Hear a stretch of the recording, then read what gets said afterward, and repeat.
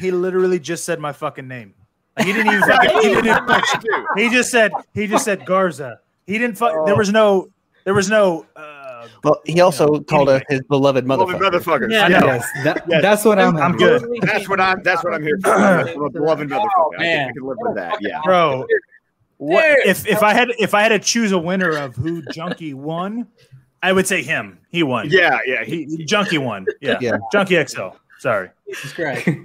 I'll accept the loss. I mean, you could tell Zach that Junkie's trying to one up him on your stream. I'm about to say, When I message Zach back, I'm like, hey, he says hi to expect the text.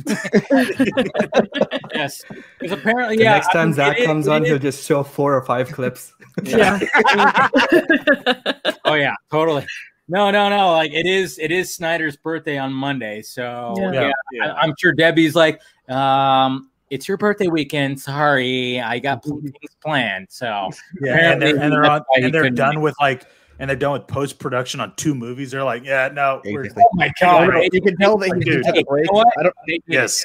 He took a break for I don't know how long, but the past week or so, it's like you post something on Vero and it's like he likes it. Likes it, yeah. I'm like, man, dude's got to get another project under his belt. He's just on Vero.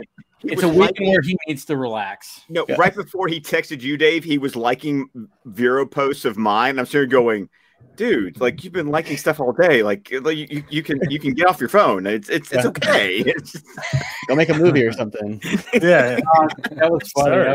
You know what's funny? He sent me the sad eyes too. He sent me the sad eyes. I was like, oh, it's okay, man. It's fine.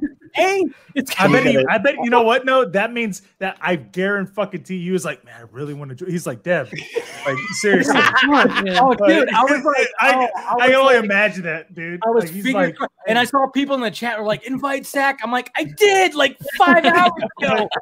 Yeah. Dude, I guarantee he was like, "Hey, no, but they're all all right, fine, all right." Junkie's showing music, and I've got to jump in there and show some. Literally, he literally showed up. He showed a whole temp mute, like all of it. Like, no, okay, fine. It'll happen. I know. I feel that energy. Like I'm like going. Yeah. I know that energy, so I can just imagine because it'd be like me getting a text. Like I was just like, yeah. I was looking at my phone the whole time, going, Heather, don't call me. Is she gonna take? Yeah, is she gonna take? Is Calvin gonna need something? Yeah. No, but I mean, I guarantee you. That's all I gotta say. Dude, if I can get them both on this thing, like for Arm of the Dead promotion, man, I think that'll be a fucking great stream. Get them in a tease war and just like mute yourself. There you go. Well, it was funny because it was like, oh, is he gonna is Tom gonna fucking play some music? And sure enough, all of a sudden he's just And he dude, he's playing Gary Clark Jr.'s music. Well, yeah. I didn't, before we joined on, I thought you were like, he's gonna play a track, and I was like, okay, cool. And then all of a sudden, I heard kind of like with somebody else, like my person who's like helps me out. I was hey, he might play a track. I'm like, really? No. To all my brethren in the chat who religiously listening to the Crew at War Power, to know that he intended that to be like a national anthem, I feel seen. I feel like I just got to put my hand on my heart. Well, I'm so glad. I don't even know. I don't even know the question I asked him to provoke him to go. Yeah, here. How about we just play it and listen to the anthem? I don't even know it because I just listened to it and I was like, holy shit, dude. The best thing that we heard today was basically that it's going to release 4 hours, the entire thing. The entire thing. That's the entire thing, man. Jesus Christ. Well, it's not even that. Me and Najee know, dude. Like literally, you talk about making music. That's why I wanted to ask him, like, how does he come up with this shit? Because I know I'm a drummer, dude. Like, listen. Yeah. It's hard to come up with melodies. Like, and he said exactly what I said. I posted it up on Twitter. I tweeted it. I was like, look, dude, like I'm a drummer. I know that melodies are hard to come up with. The fact that he came up with 4 fucking hours of music, of new music. Like, and no collaboration. And I love the no on himself. On the 15-minute track for the Cyborg origin, which is like most no dialogue. Based on those storyboards of how those cameras work, I was like reverse engineered. I think Cyborg's got like a Dr. Manhattan style origin scene in this movie. And so what I wanted was like, okay, ask him if it's like inspired by Philip Glass now. I know. I know. I was like, dude, is he gonna say that he listened to Philip Glass? If it's 15 minutes long, repetitive. No dialogue, he said repetitive. Yeah, and he said repetitive. So like Philip Glass, if it's anything like that Dr. Manhattan origin in Watchmen. And of course, now all I have in my head is going do do do do. Yeah, exactly. Like just the repetitive music. Yes. Well, no. I posted that picture, right? Well, like Cyborg is on a planet somehow, right? Yeah. He's not on Earth. Well, he's in his like somewhere. Virtual. He's on the virtual reality. Exactly. Like that is perfect. And by the way, let's all take an opportunity to admire Meg's new glasses. Right, yeah. I love your glasses. That's a drink. Drink it up. Drink it up. I love your glasses. Come on. I love how also, Dave, that you had Junkie XL on here being like, "That's a plug. You got to drink, motherfucker." I know. I got him to do the drinking game too. Yes, he did, dude. I love the fact that I showed the Gary Clark vinyl. And he's like, "Oh, that's a plug. We're drinking." I'm like, "Yeah." He fucking got it, man. He said 10 more minutes, and then it was like 30 minutes, whatever. And then he put on the song and he opened another beer, and I was like, there we go. Like, he's gonna keep on going. Let's go, guys. And then I was like sitting there going, oh man, I wish Snyder would show up. And then all of a sudden Snyder was like, boop, can't make it. Sorry, sad eyes. I was like, shit. Damn it. But it's okay. It's okay. No, but man, fucking A, dude. What a great dude. I hope he comes back, dude. Like out of your like top two interviews, like drunkenness. Right, yeah. It's Brandon. Brandon. I heard Davis. Brandon Davis with like interviewee. Yeah, obviously Junkie. Like, dude, he was so good. God damn, dude, he was.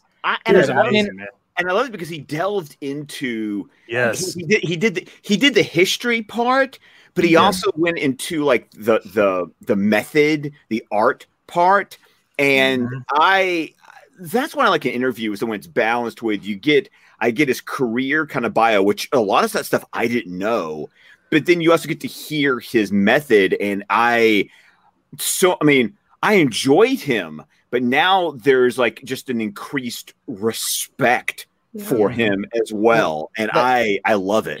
That tidbit about Wonder Woman being inspired by the Immigrant Song was interesting because I looked that up and it's never been confirmed before, but there's a bunch of places. Oh, really? Like, yes, they've never. I sworn that was. What? I couldn't find it. Maybe I'm wrong, but I couldn't find anyone who said like it was inspired by that. But I found plenty of places that were like, "Can we talk about how this is like?" Yes, straight up the Immigrant Song. Well, no. Well, let's talk about him saying that it's literally a new theme. Like it's not like the whole cello electric. It's fucking guitar. Well, I thought that was hilarious because earlier on, Dave started talking about that song, and then he said the electric cello, and I was like, Scott is so proud right now. I know. Dave always says the electric guitar, and then later in the stream, Junkie's like, always doing guitar, and I'm like, yep, I corrected myself. This time we're doing electric guitar though, and I was like, oh, now Dave will never be wrong again. So you guys you're all in agreement with me that he knew what I was talking about by Wonder Woman having only one theme. Right? Yep. He fucking knew. Right? I actually wanted to straight up ask him about that. Yeah. Like, what do you think of Danny Elfman saying that? I can understand that too, but I love the exclusive. So many exclusive. Like Dave, my Twitter feed is like basically just like exclusivos. Of your stuff. I mean, exclusivo. The fact that he. I love he loved that too. The fact that he has confirmed that he's working on Furiosa. Loved it. But the fact that he was like, I almost wanted him to say, "I'm not fired. I quit." Because that's basically what happened. I know. And then the fact that he never, it's just the power of saying he never had to see 2017. And just like, oh, good for you, man. Yeah. Well, not even that. It's the fact that I feel like he went, oh yeah, Batman only has one theme? Well, I'm not even going to use this theme from BVS. I'm going to create a new one. Batman has only one theme. No, he's got two Junkie XL themes. Yeah, exactly. You mean he only has one Danny Elfman theme? Oh, yeah, of course. Two Junkie XL themes. That's what I was thinking that way. Like he was going. I feel like he was going. Two Junkie themes. It was like, no. I thought I'd create a new theme. Just to whip it out and go, only has one theme? All right, fine. Well, that's what I thought. I also love it as an acceptance of the fact, too, that, like, as we're thematically talking about these characters and Batman is so, like, misunderstood in BVS, that, no, literally, his character transformation is so significant that they gave him a different theme song. The Beautiful Lie is it's no longer a beautiful lie. That is what is. They closed that book in BVS, and now he is a new man on a new mission with a new lover in Justice League. Except I guess they cut the lowest part, but yeah, yeah. What's cool too? Chris Wong was right. Cool too is like he verified that the that's part of the Batman theme, because I was like, yeah, when I was like, when Snyder just showed his phone, it was like, when you zoom in on it, it's like, yeah, it's Batman saying. A lot of people are like, no, it's Cyborg. And I'm like, no, there is a dark carrot like silhouette. It's Martian Manhunter. Yeah. Right? I know, but it was just like, it was like great that he was like, no, that's part of Batman's theme. I'm like, thank you for fucking confirming that, because a lot of people thought that was actually Cyborg's theme, and I was like, well, no, but it was again, the Batman was the clip it was playing on Zach's phone. Well, but Dave, how perfect is it for him to debut Batman's new theme on the Vodka stream? You are the first place anybody ever heard the new Batman theme. I need a cigarette. Put your pants back on, Dave. Put your pants back on. They're slipping off right now. I wish right now. Jesus Christ! I fucking. No. I fucking wish that I was as cool as just smoking a cigarette, just like. I have some cigarettes in my drawer that I haven't touched forever. I was about to just be like, I feel like having a cigarette with him right now. Right? I still have these puppies laying around from when I had the Alan was born stream. You should lit one up. Man, I quit cold turkey like a decade ago now, probably. Oh shit. And like it's weird because like I just lost the appetite. Like people are like, how did you do it? And it's like I just didn't want them anymore. It is rare that I even have a craving for one, but yeah, it's times when I'm like that looks. I would like to have a cigarette with Junkie XL right now. Oh my god, dude! I was like, oh my god, I should go get a cigarette now. Look at him, fucking. Like how boss is that? So like, dude, you've listen, literally, you never had a guest go like, oh, can I have a motherfucker? Yeah, sure. You know what? Yeah. Not only was he calling us motherfuckers, but he was like, no, I'm going to take my cigarette. I'm just going to go ahead and smoke because I don't, I'm in a fucking lounge. I don't know. This is why they put content restrictions on children's television. Because here we are. Like, so cool. We would smoke a cigarette. I want to smoke a cigarette now.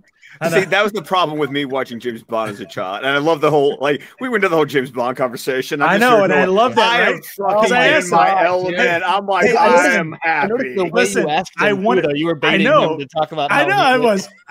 I wanted to fucking get that answer because I'm going because you know what? At the same time, I knew that Danny Elfman was like, why are we changing these themes? Like, Batman should only have one theme, and I was like, fuck you, motherfucker. The theme that was already with Batman was in a film. Like, it's not like it was never a new theme. Plus, you had Hans Zimmer. But with James Bond, it's different. So I wanted to find out if he was going to be like, no, yeah, I'd change it. Like, no, he wouldn't. I think maybe not to I don't know, I'll make it brief because I don't want to spend too much time praising it.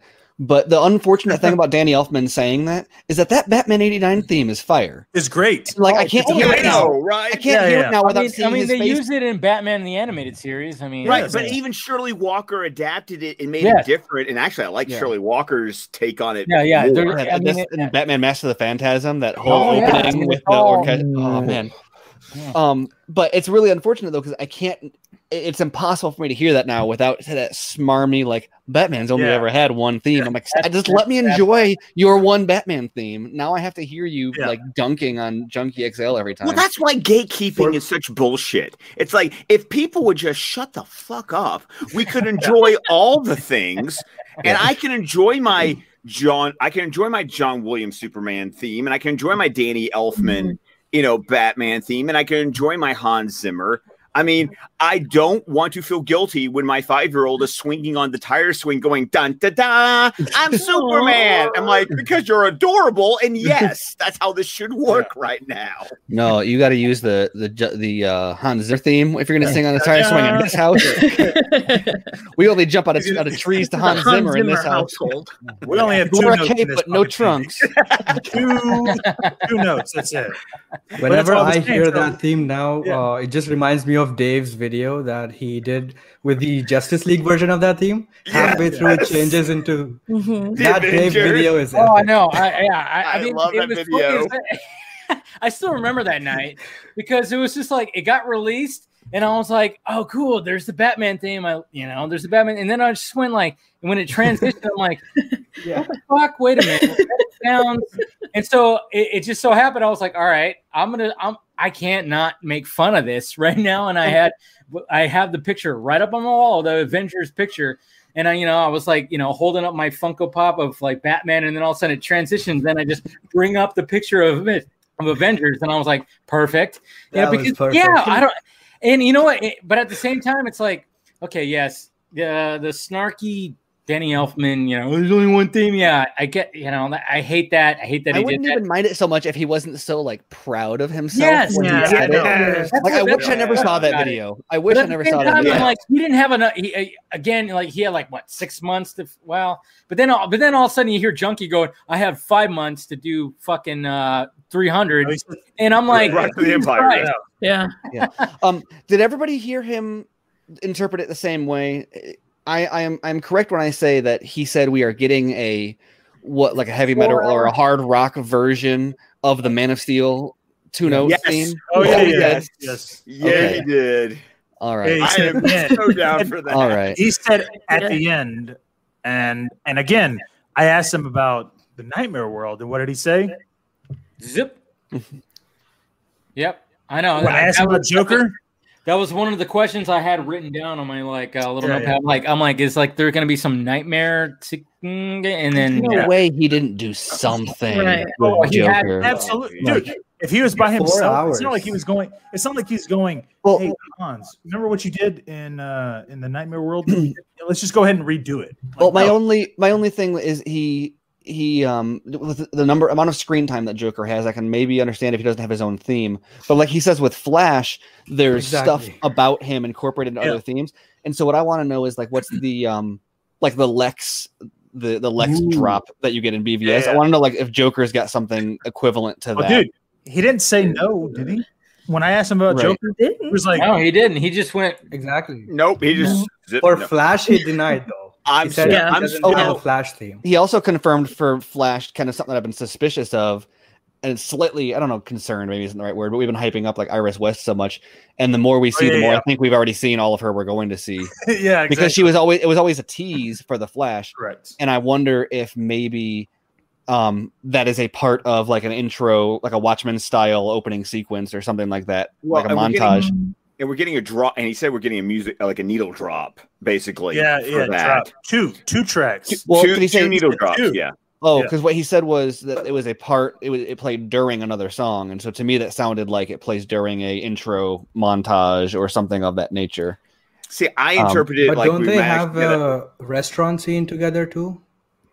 Well, Maybe, they're in they. That plays into him saving her, doesn't it? Yeah, Like there was a picture Zach released where they were talking in a restaurant. Or they were standing by the chain link fence, I think is the one that I remember.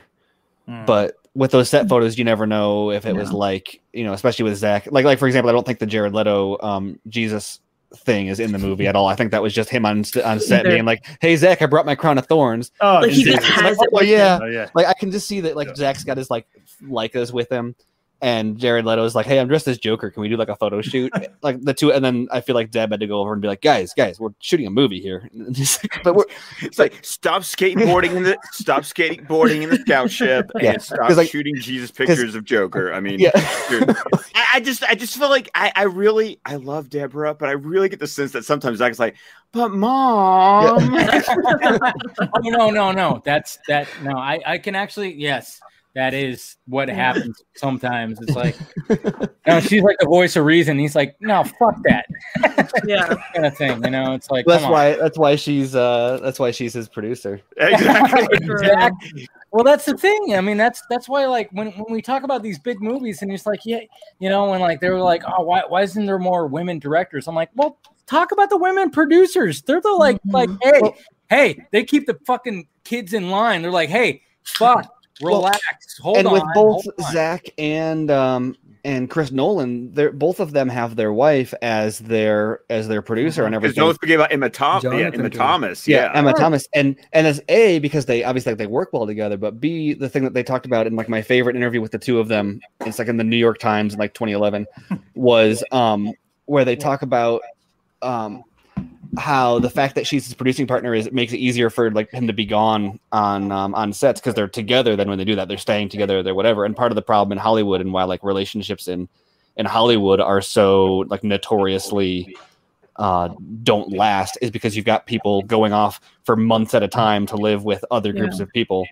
And so the fact that she's his producer is like, no, our family lives together when we go shoot a movie. Actually, and what they said at SnyderCon, how if he had his way, they would all like live in a I've got some stuff. I mean, this is a very conversational chat. So I love how you made that drop. I was like, I know. I was like, jeez. Well, I wasn't blah blah blah. Fake fucking fucks. The second it came out, I was like, that is not how I. Oh well. Yeah. Well, it came out that way. Yeah. So, yeah. It was gonna happen anyway. No, it was fine. No, I'll figure it out. I mean, it's going to be for print, so it'll be a different vibe. This was way more like motherfuckers and beers. Oh my god! I do want to find out how. That is the title, like Dave. That is your memoir. Yes, there's your memoir. Yes. Motherfuckers and beers. There it is. Yes. Oh my god, man! That was So I did want to hear more from him though. On he talked about when he went to do Mad Max, and that was just a hilarious. Like, oh my god, it's so perfectly fitting for that movie too. The sleepless flight and everything, dude. But the fact that like the first thing he saw was the Doof Warrior. I want to know if since that existed before the score existed, I have to know how influential the Doof Warrior was on the entirety of the score. It had to be because to me the Doof Warrior feels like something where like they're like, dude, we've got to personify this part of this song. Let's give a flamethrower guitar guy. But no, the Doof Warrior existed before the music existed, and that's crazy. Dude, I mean, can you imagine? And then you heard what he said, like a 3.5 hour film Mad Max that had no beginning or end. Yeah, it just shows you there's different ways that people make movies. You've got the George Millers who are just like go out there with and like MacGyver a movie out of a 3.5 hour middle section. Oh my god! And then you have Zach who goes on to set and he's got like every single scene storyboarded from the beginning to the also end. Going to that though, you go like, all right, but then you go, hey Junkie, look, hey, I know you created all these riffs and these themes for an older movie. Guess what? I got 4 hours of. Let's just go ahead and start over. Well, dude, I thought it was fascinating too how he talked about the original 2 hour. His score for the 2 hour Zach version was like really high octane, and I don't know that I want to. I want to see every version of this movie. So when I say that, I mean like I want to see it instead of this version. Yeah. But I want to see the version that he was showing people at his house, green screen and everything. You want my 25th anniversary like Blade Runner Voight contest version? It's got like all 5 versions like in the DVDs where I just like pop it in. If only to prove that I was right. That's all I'm saying. Oh god, that's all I'm saying. You were right about what? Why are you the way that you are? Exactly. I was right about the 40 million, about it needing to be finished. Oh my god! I made a joke tweet about that a few days ago, and I was shocked to find out that it wasn't commonly accepted now. That you've had Zach say it, you had the VFX supervisor explicit, like the way that we described it. We said it had some finished VFX, it had some storyboards, it had some previs, temp music. Like that was exactly what we said, and that's exactly how she described it. People are still like, "Oh no, that was the you see, that was the 2020 version. That was the version they showed. 214 is a different movie." Yeah. I'm like, I don't. Yeah, we're still. Like, I thought. I'm not even frustrated because like I want credit about anything. I'm just frustrated because it's how many times does that have to be said? Yeah, explicitly. Hey, by the way, I have now purchased in 2 different places. That Snyder Cut article is in the print magazine version of Vanity Fair. The 2021 Hollywood issue. If you here's the beauty. The cover price of Vanity Fair for that issue is $9.99. You can get a year subscription to Vanity Fair for $8 right now. And if you subscribe by March 8th, the first issue you will receive will be the 2021 Hollywood issue. So I subscribed so I can get the Hollywood issue, and then I cancel my subscription because I got the magazine that I wanted. Yeah. But once I found out, because the article is going to be called The Justice System, that's what the name of the article is for but it's in an actual print article. So you better believe, with all the Empire magazines, the collections that I do, I'm getting a print copy. That's article. One of the finest pieces of like film journalism that I think I've like. Anthony Bresnikan, for anyone who isn't familiar with him, he was at Entertainment Weekly for a while, and he did a lot of their Star Wars stuff. And when he went to when he went to Vanity Fair, it was like kind of a big deal. Or when he left Entertainment Weekly, it was a big deal because it was like he was their guy. And then when he went in at Vanity Fair, all of a sudden he started doing some awesome stuff. And it's great because he's not a scooper like the trade guys like Boris Kitt and all those guys. And they're cool. But he like whenever he comes out with like an exclusive, it's like when he did like the Affleck in the Flash exclusive, he had quotes from Muschietti in there. Like it's never like, oh, sources say, XYZ. Right. It's always, and that's part of what was so great about this one was compare this to any other like Justice League article that has been written. And I guess he cited an unnamed studio executive, I guess, who said the movie was shit. But overall, like, it didn't have any of those like random studio executives said that it's a cul-de-sac or said it's a pipe dream. Like it had none of those. Like who said that? What? He even got a quote from Berg. Yeah, which is crazy. It was crazy. And the thing about the article is that like I cannot tell you how many different people I have texted that article to because that is like the definitive. If there is one thing that people read about any of this, I'm saying it's that article. Because it's like, because it only requires 5 to, like, depending on the speed of your reading, it's like this only requires 5 to 10 minutes of your time, and it gives you all. It's like the bullet, like this is the bullet points with quotes and the narrative that you want to go. Warner Brothers is a piece of shit. Here's why. And the only thing in it, even that I would like even be a nitpick over, was he mentioned Sucker Punch, and he said some would call it sexist, and it's like, well, yeah, some would call it that, but also some wouldn't. Like, but what do you need to say that in here? Like, exactly. We're talking about just there's exactly. But once again, it is a nitpick. I mean, there's stuff that people want to nitpick about the article, but you really the way you need to look at it is look at the narrative that it pushes. Well, and the biggest thing is that it, like film Twitter or like the voices that have been like refusing anything on or mocking everything that comes out.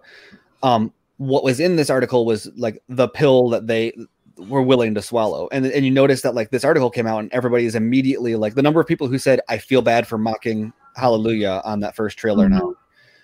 Because I understand.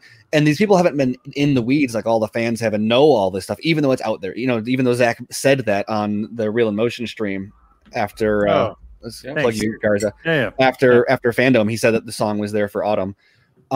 But these guys don't know that, but they know Bresnikan. They trust Anthony Bresnikan. And the article, like, for example, when Zach talked about, he was asked about toxic fans, and he said, "Oh, I don't support anybody calling anyone anything." He's like, "100%, I don't condone that." And he says, because I want to prop up the good voices, the ones who are doing the good work. And so for me, it was like the whole time I just had Mary Poppins playing in my head going, a spoonful of sugar helps the medicine go down. Well, and compare it to when Zach said in Sean O'Connell's book, he said, how can you call a fan base toxic when they're literally saving lives? Like, I don't accept that. And even Deborah was crying when she said that, right? Yeah, exactly. And that's you can't take that point away from it. That's a very relevant point. But remember, when that quote came out, the people who are like, yeah, sure, they've raised money for suicide awareness and prevention, but like that doesn't change the way that certain people have been attacked. And they're like, I appreciate that, but I need to know that like They wanted to know that Zach didn't condone it. And so for Zach then to in this one, if he had said, no, that's bullshit, they donate to AFSP, so they can't be toxic, this entire article probably would have been a very different reception from people. But because he said, no, that's not okay, that was all a lot of people wanted to know, is that Zach was not driving the abuse that they've taken from some fans. And so the fact that he said that, all of a sudden they're like, okay, I buy the whole thing. I buy the entire narrative from Anthony Bresnikan. And that was like really cool to see, because that's been a 3-year fight of like, this is how things happened. And the article lined up exactly with all that. Yeah, because the article, he has to disown or like, discount those guys. And then it's like, he there you go. That's what he wants. And Ray on his personal podcast, the Flightcast, he did a great like 45-minute breakdown of the article. And even he was like, guys, we have to accept they exist.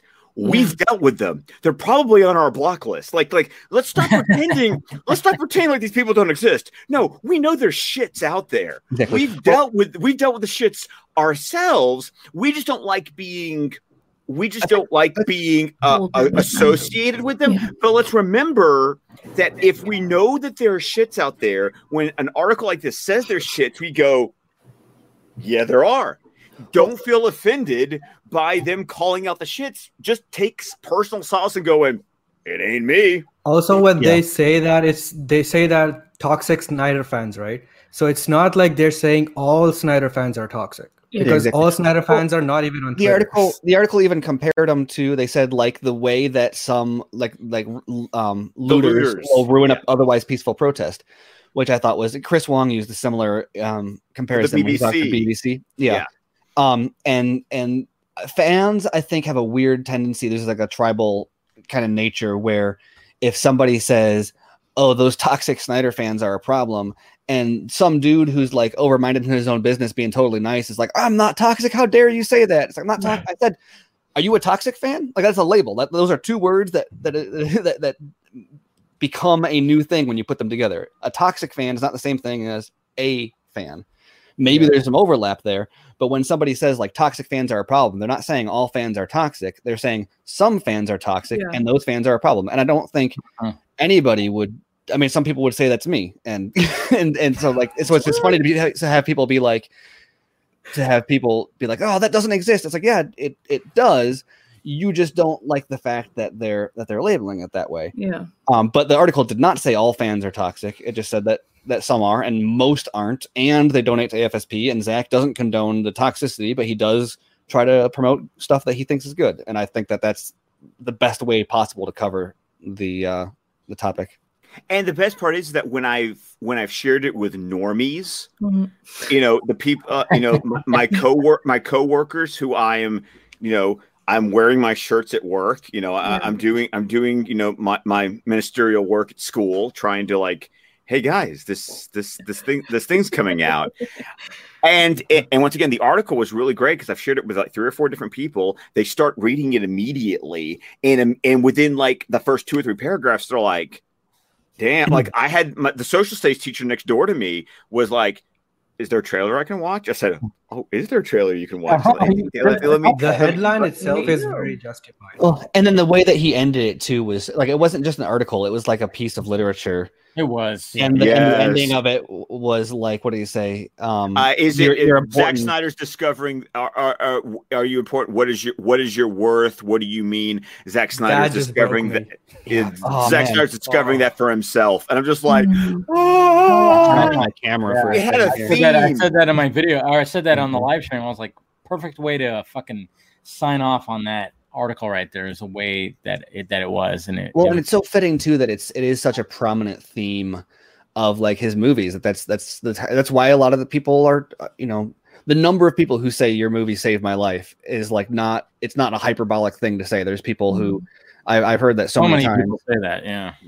And it's because that's the kind of thing that he cares about in his themes. And the article also really did a great job of just really hammering home for like the people in the back, this is for Autumn. Yeah.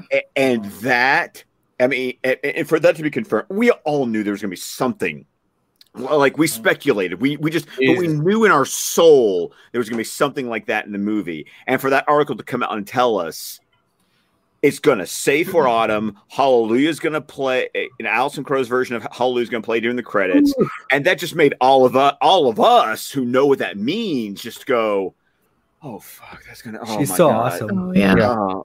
Well, and like I said with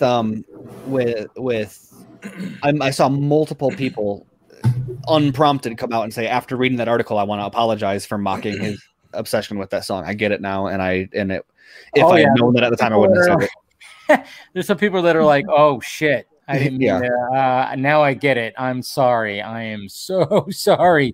You know, like even not only did they want to apologize for that, there was the self-reflection of, I really need to be more careful what I say online. I'm like, thank you for the self-reflection. Yeah, you never know what someone's going through. Maybe we should think about that before tweeting stuff online. I was like, that's so cool that someone could read that article and that's their takeaway. I love the reactions that came out of it. Even some people on YouTube were reading the whole thing, right? So even their reactions, knowing it for the first time, it was just so refreshing to see, like, okay, you finally understand now. And so that's why I want to say, anyone who had a beef or a problem with any part of the article, deal with it. Right. Deal with it, because the article is doing what the article is getting people to understand something that we feel like we've spent 3 years trying to get people to understand. And all it took was this one article to finally just click for everyone, and I'm here for it. Right, exactly. And Najid, your question is probably the most popular question for Junkie tonight. Everybody was like, oh yeah, good question, because it was so off the cuff, and it was like, oh wow, that's something like, and the fact that filter really, that's the question. Okay. I mean, Garza's question. I could answer that fucking question. Like, literally, it's nice to. I mean, you were doing a good job of this anyway, but it's nice how I feel like on a lot of things like this, it's easier for it to just devolve into like, Batman, Batman, Superman. The fact that you asked, like, I was like, I love when you sent me your question. I was like, oh, cool. This is going to be a question that is not about this. It's something like he's going to, and the fact that when you joined the stream, he knew exactly. Oh, it's the. That's exactly what he said. You know, he said that, but he totally recognized who you were. You know, and that's what was so awesome about it. So thank you for doing that, man. I'm actually glad that actually got it, like a really involved answer for this. For doing that, man. I mean, that's what I love. I love the fact that like we can like ask these people, like, not just, hey, so what did you think when you were talking to Snyder about this? So, you know, and it's like, you know, let's ask about different things too. You know, they don't want to just answer constantly about one specific thing. Whenever I totally told Meg this was happening, by the way. Meg I was waiting this whole time. As soon as you popped up on the stream, I said, I was waiting. Whenever someone like him is asked, like, oh, I'm going to bring in some other people onto this panel, do you want to stick around or what? And the answer is something like, oh, I've got a call I've got to get to in like 10 minutes. I'm like, they want to make sure we're not weird fuckers. Like, that was the whole reason why. The second he got up to get that beer, I was like, we passed the test. Yep. We totally did. Motherfuckers now. All right. I was like, I didn't know how to approach it, because I even told him, Jayla, I was like, hey, I'm going to play your question, but if I can, I'll bring you on live. And then, of course, you know, obviously I bring you guys in here. And I was like, I wasn't sure. I was like, is he going to leave after like the initial interview? I wasn't sure. I was like, and when it came, you know, to the end of like my interview, like I had a list of stuff, and then we pretty much, you know, what's great about it? It was like some of the stuff that I had prepared to ask, he was already answering himself. Yes. You know, it was like, I was like, he was going on, and I was like, oh, sweet. He's just fucking saying everything I was going to ask, you know?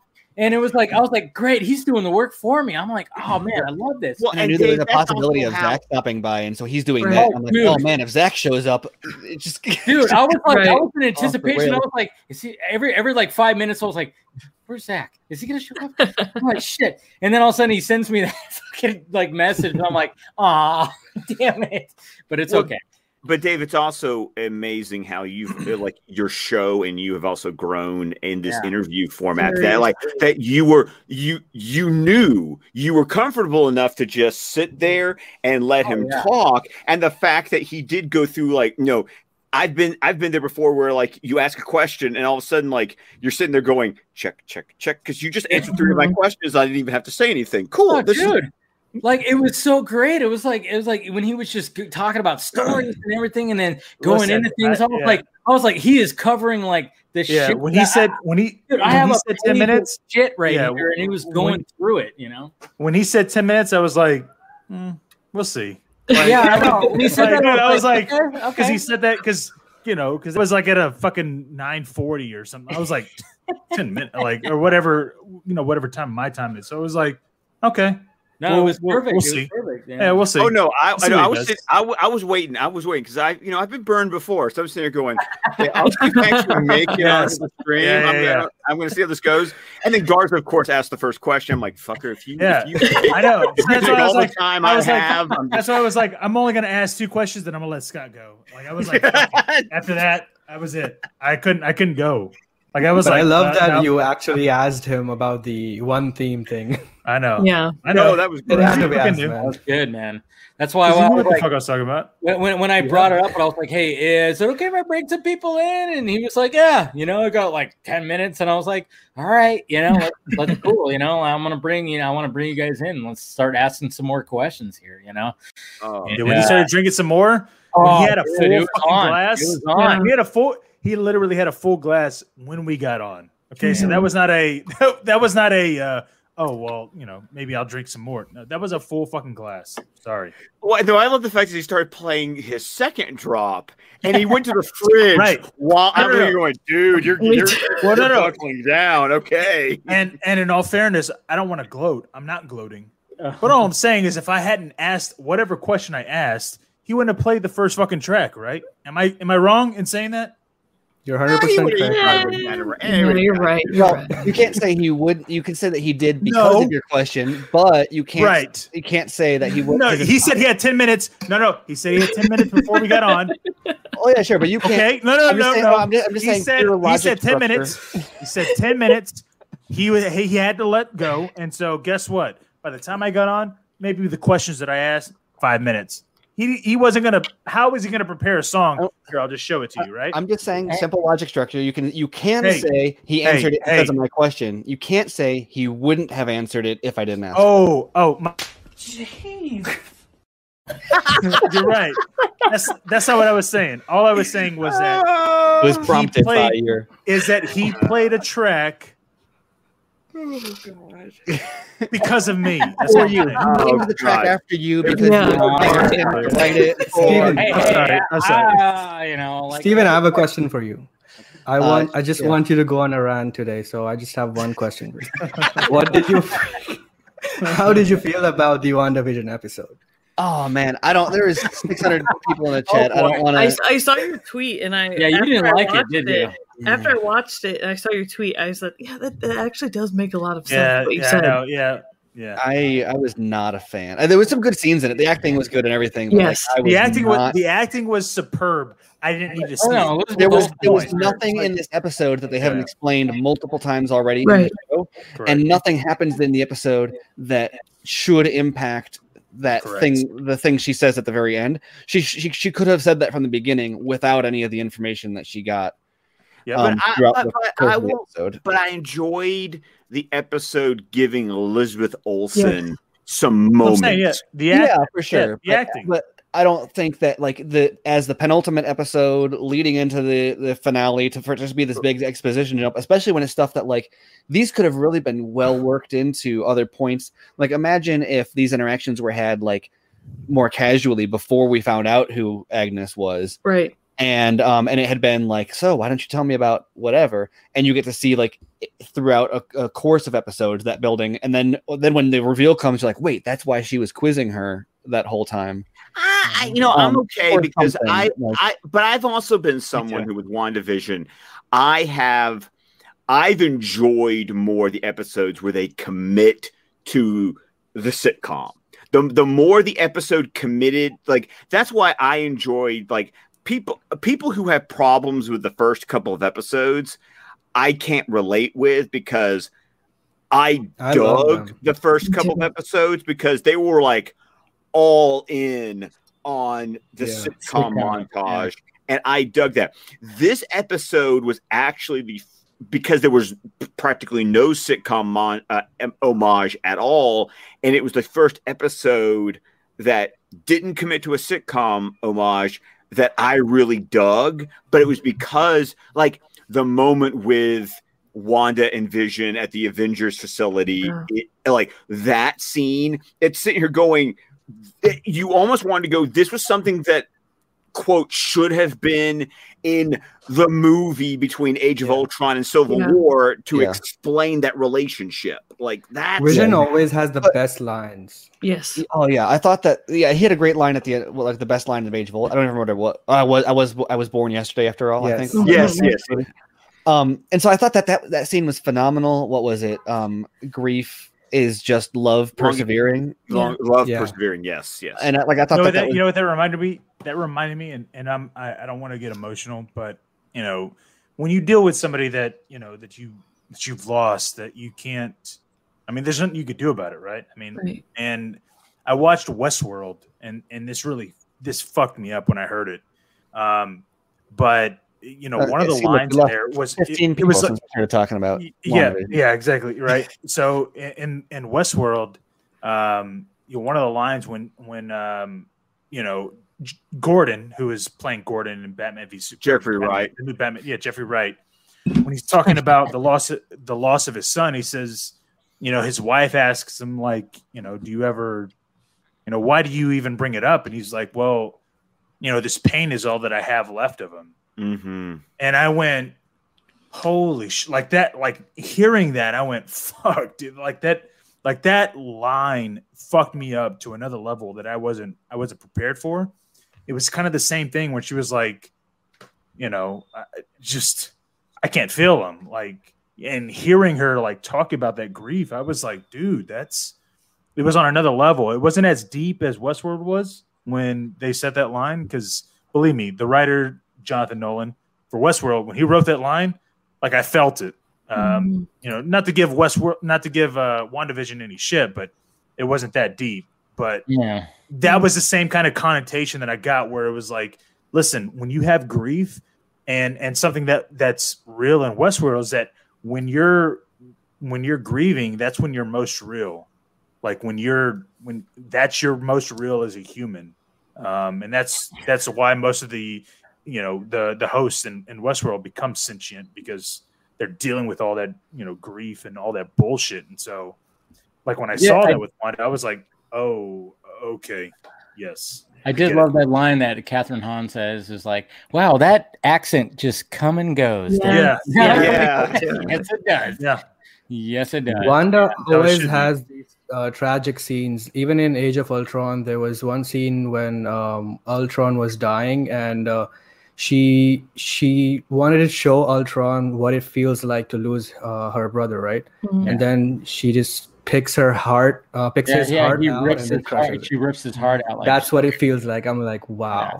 That was actually, the Wanda scenes are pretty damn good in Age of Ultron. Yeah. Age of Ultron has its issues, of course, but the Wanda scenes are actually pretty damn good in that. You know, I mean, I even like when Hawkeye is like, when he's explaining to her and trying to like get her to like, hey, he's like, none of this makes sense. You know, it's just the way he's all the city's flying.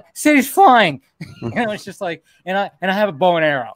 You know, I absolutely love that scene, to be honest, because the way that Renner plays it, just because he's like, I don't know why the fuck I'm here. Everybody's thinking it. I don't know why I'm here. You know, I always like it when they kind of get to that moment of like, it's ridiculous that there's a human with a bow and arrow just like on this floating city with a bunch of robots.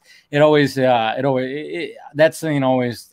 that scene. Well, because they hang people didn't understand. They hang a lantern on it. You know, it's like, and it's that's why sometimes in these genre things, when there's a certain level of self-awareness, it's for a genre fan, you like it because you're thinking it, but but you know, there's that. I'm drunk, and so I'm forgetting the phrase. Where you just accept it.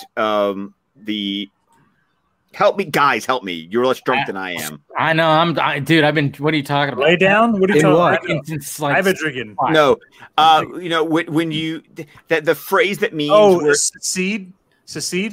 No. Where you accept, like, there's a certain amount that you'll just accept because you're like, verisimilitude. No, not verisimilitude. What? That's tolerance. Like there's a like. What are you guys talking about? Yeah, I came back and I'm like, what? Okay, Meg, help me out here because I'm like three. I'm literally three. No help, but I'm very drunk as well. So go ahead. 3 beers in. That phrase that you say because it's like there's just a certain amount of bullshit you accept because you just go whatever. Like you just whatever it. I'm trying to remember what that phrase is. That suspension of disbelief. Suspension of disbelief. Thank you. Yeah, exactly. There it is. And Travis and so the tip of my tongue. Oh, God, this is what happens when I. So why do I drink? Like, why am I so drunk right now? Suspension of disbelief. Yes, you know, that's why you, as genre people, you appreciate when they hang a lantern or something where you have suspension of disbelief. You just go with it, but then they're like, no, we're gonna help you out. We're gonna point it out for you. It's like I appreciate that. Damn it, I feel so dumb right now. Oh God, it's like when you're playing charades all of us, and they're like spot on, you're not catching it. Like Pictionary, same thing. Yes. Is it a jackal? It's a jackal, right? It's a jackal. It's you're referring to Family Guy. Yeah, jackal. I know. Jackal. Where's the jackal? I would have fucking said it. It would have been a jackal. It wasn't a jackal. The first 20 I'm fucking so glad that somebody got that. Yeah, I know. I remember that episode of Family Guy. That was I'm just saying, you know, this is. I mean, it's also like a quarter after 1 a.m. So you know what? That's cute. I remember when I had my first beer. Oh, fuck you, Dave. I loved how entertained he was. Dude, come on, that was perfect. That was perfect. I'm not lying. You have to make a new exclusivo drop that includes him going, that was fucking awesome. Yes. Or whatever it was that you said. It's like exclusivo, and he's like, I fucking love that. No, he was like a commercial thing or something. But you also need to make a drop of him saying "beloved motherfucker." I'm sorry, that has to be a drop. I know. I'm gonna be like scrubbing through this whole thing tomorrow, through that whole interview, and like, if you don't clip that. If you don't bring us on for future panels, be like, now to bring on the beloved motherfuckers. Oh, I totally will. Hilarious. Oh no, and by the way, somebody on my Twitter feed has also captured me saying Warner Brothers is shit. Like that's probably gonna be a drop. It's great. But I'm gonna bring in William from Sci-Fi Center, who has a more of a statement than anything. It's something that came about this week, and a couple things that came out this week. But here it is. Hey guys, this is more of a statement and opinion more than there's a question. I don't have the hate towards this decision as I would any other of the executive decisions, because I trust J.J. Abrams, and I especially trust post-Star Wars J.J. Abrams. I don't think there's any way in hell he comes over without something in his contract that prevents the type of meddling that he had to deal with over there. Also, I keep hearing the word reboot. I don't see this as a reboot. If this is not Kal-El, then it's not a reboot. It's just a different Superman. I think it could have a positive effect in the same manner that Miles Morales had with Spider-Man. And this is coming from a guy who sells comics. I can tell you that had an effect on sales. And also the same effect that Black Panther had when he hit the big screen. Do not underestimate the power of a person of color being able to identify with their heroes and with their legendary heroes. Putting that S on Michael B. Jordan's chest, if that is what turns out, is a massive deal. And it could have the massive effect and success as Black Panther did. Thanks. Bye. All right, so we got to talk about the Superman reboot news that came about today, and I know we all have opinions. I posted my video today, and yeah, I mean it's when you first see it, you're like, okay, what the fuck, and then you kind of read into it, and then yeah, like you said, like he was saying, it's just like it doesn't seem like they're going to be rebooting Clark Kent because they don't really need to. Yeah. Well, it'd be more like it, and I feel like someone else has mentioned. I mean, that'd be Val Zod, it'd be Calvin Ellis, or it'd be Earth 23. By the way, I saw someone say Earth 2, and I'm like, dude, Earth no, 2. That's what I saw. It's Earth 20. It's Earth 23. Well, tell the DC fandom that. Okay, I'm sorry. Yes, Earth 23, motherfucker. Well, tell them that. I'm telling them. I'm telling them right now because Grant Morrison. Grant Morrison came up with the character. I mean, I think he showed it first in like Final Crisis, and then he showed it later in his Action Comics run. Ellis character, yeah. So, I mean, I think the bigger news is the fact that Ta-Nehisi Coates is the one who's paying script. I have not read any of his comics. I've only read his memoir letter Between the World and Me, which HBO Max even turned into like a series. That is it was a very eye-opening piece of literature that I read last summer. That's like it's written like a letter to like his 14-year-old son as a black man, and I would recommend people read that. He also has a novel that I have not read called The Water Dancer. It was an Oprah pick that I bought. I haven't gotten to it yet, but that was the part that made me kind of perk my ears up. And then he also went on to Instagram and he kind of confirmed the news. So him writing the script, that's. That I'm going to be honest, that makes me pay attention. And here's where I'm going to pay attention.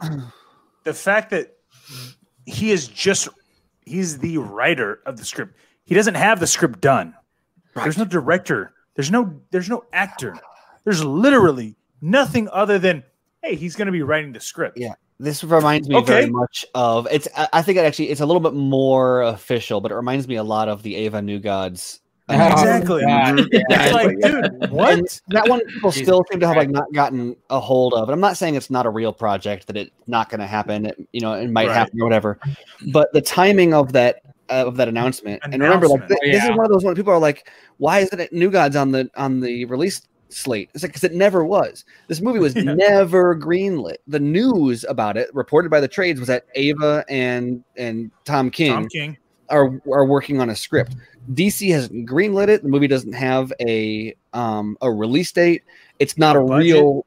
It's not a real project yet. That doesn't say it's not in development, but it's not something that they have planned. And you notice that there's a lot of. I mean, look at all the movies that have been announced in the past 5 years by DC, and I think this one has a good chance of happening. So I'm not saying that this is just like that, but they make these announcements in order to. Like this is not a press release, right? This is not J.J. Abrams has been hired to do this. This is not, confirmation of a release date or casting or anything like that. This is a report in the trades, which means it's not like an official announcement from Warner Brothers or DC, which it could be taken a number of ways, and so I don't want to get too conspiratorial about it. But the fact that they're talking about taking a different direction with Superman, just a few like this would never happen before a theatrical. This is not going to happen before Suicide Squad comes out. They're not going to like 2 weeks ahead of time be like they're rebooting the Suicide Squad. They're coming out with a new Harley. A new Harley's going to in development. Unless it's like a sequel announcement, unless it's we're going to double down on this. But to be like, oh yeah, Henry Cavill's going to be in Superman in 3 weeks. Well, guess what? Not anymore. Like, I'm saying that that's what the news is, but obviously that's kind of the way that a lot of people take it. And so it's hard to, the fact that it is, it's just, I don't know. It's weird. Well, it also just throws gasoline on a fire that's already been happening this week with Superman discourse on Twitter. Right. I use discourse in, air quotes, between the Superman and Lois premiere on Tuesday, which, spoiler alert for anyone who wants to listen to DC TV Squadcast this week, I enjoyed the episode. So, we all did. Me too. I know. And Meg and I were actually talking about it privately earlier. And so it's like, it's like you get the discourse that unfortunately like lit a match on. Plus we got Zack Snyder's Justice League coming out in 20 days as of today. And this news hits and it's just like, I just need to shut my phone off or be like some of my friends who decide to mute the word Superman on Twitter because I don't want to deal with it anymore. I even had someone say, I notice you haven't been weighing in on this. It's like, because I have other things to do. I'm sorry. I have no desire to jump into that. I just look at that like a train wreck, and I just keep on driving. Yeah, I think I went on this rant last week, probably, or was it? Yeah, I think it was here last week, where about the trades and their use of the word reboot.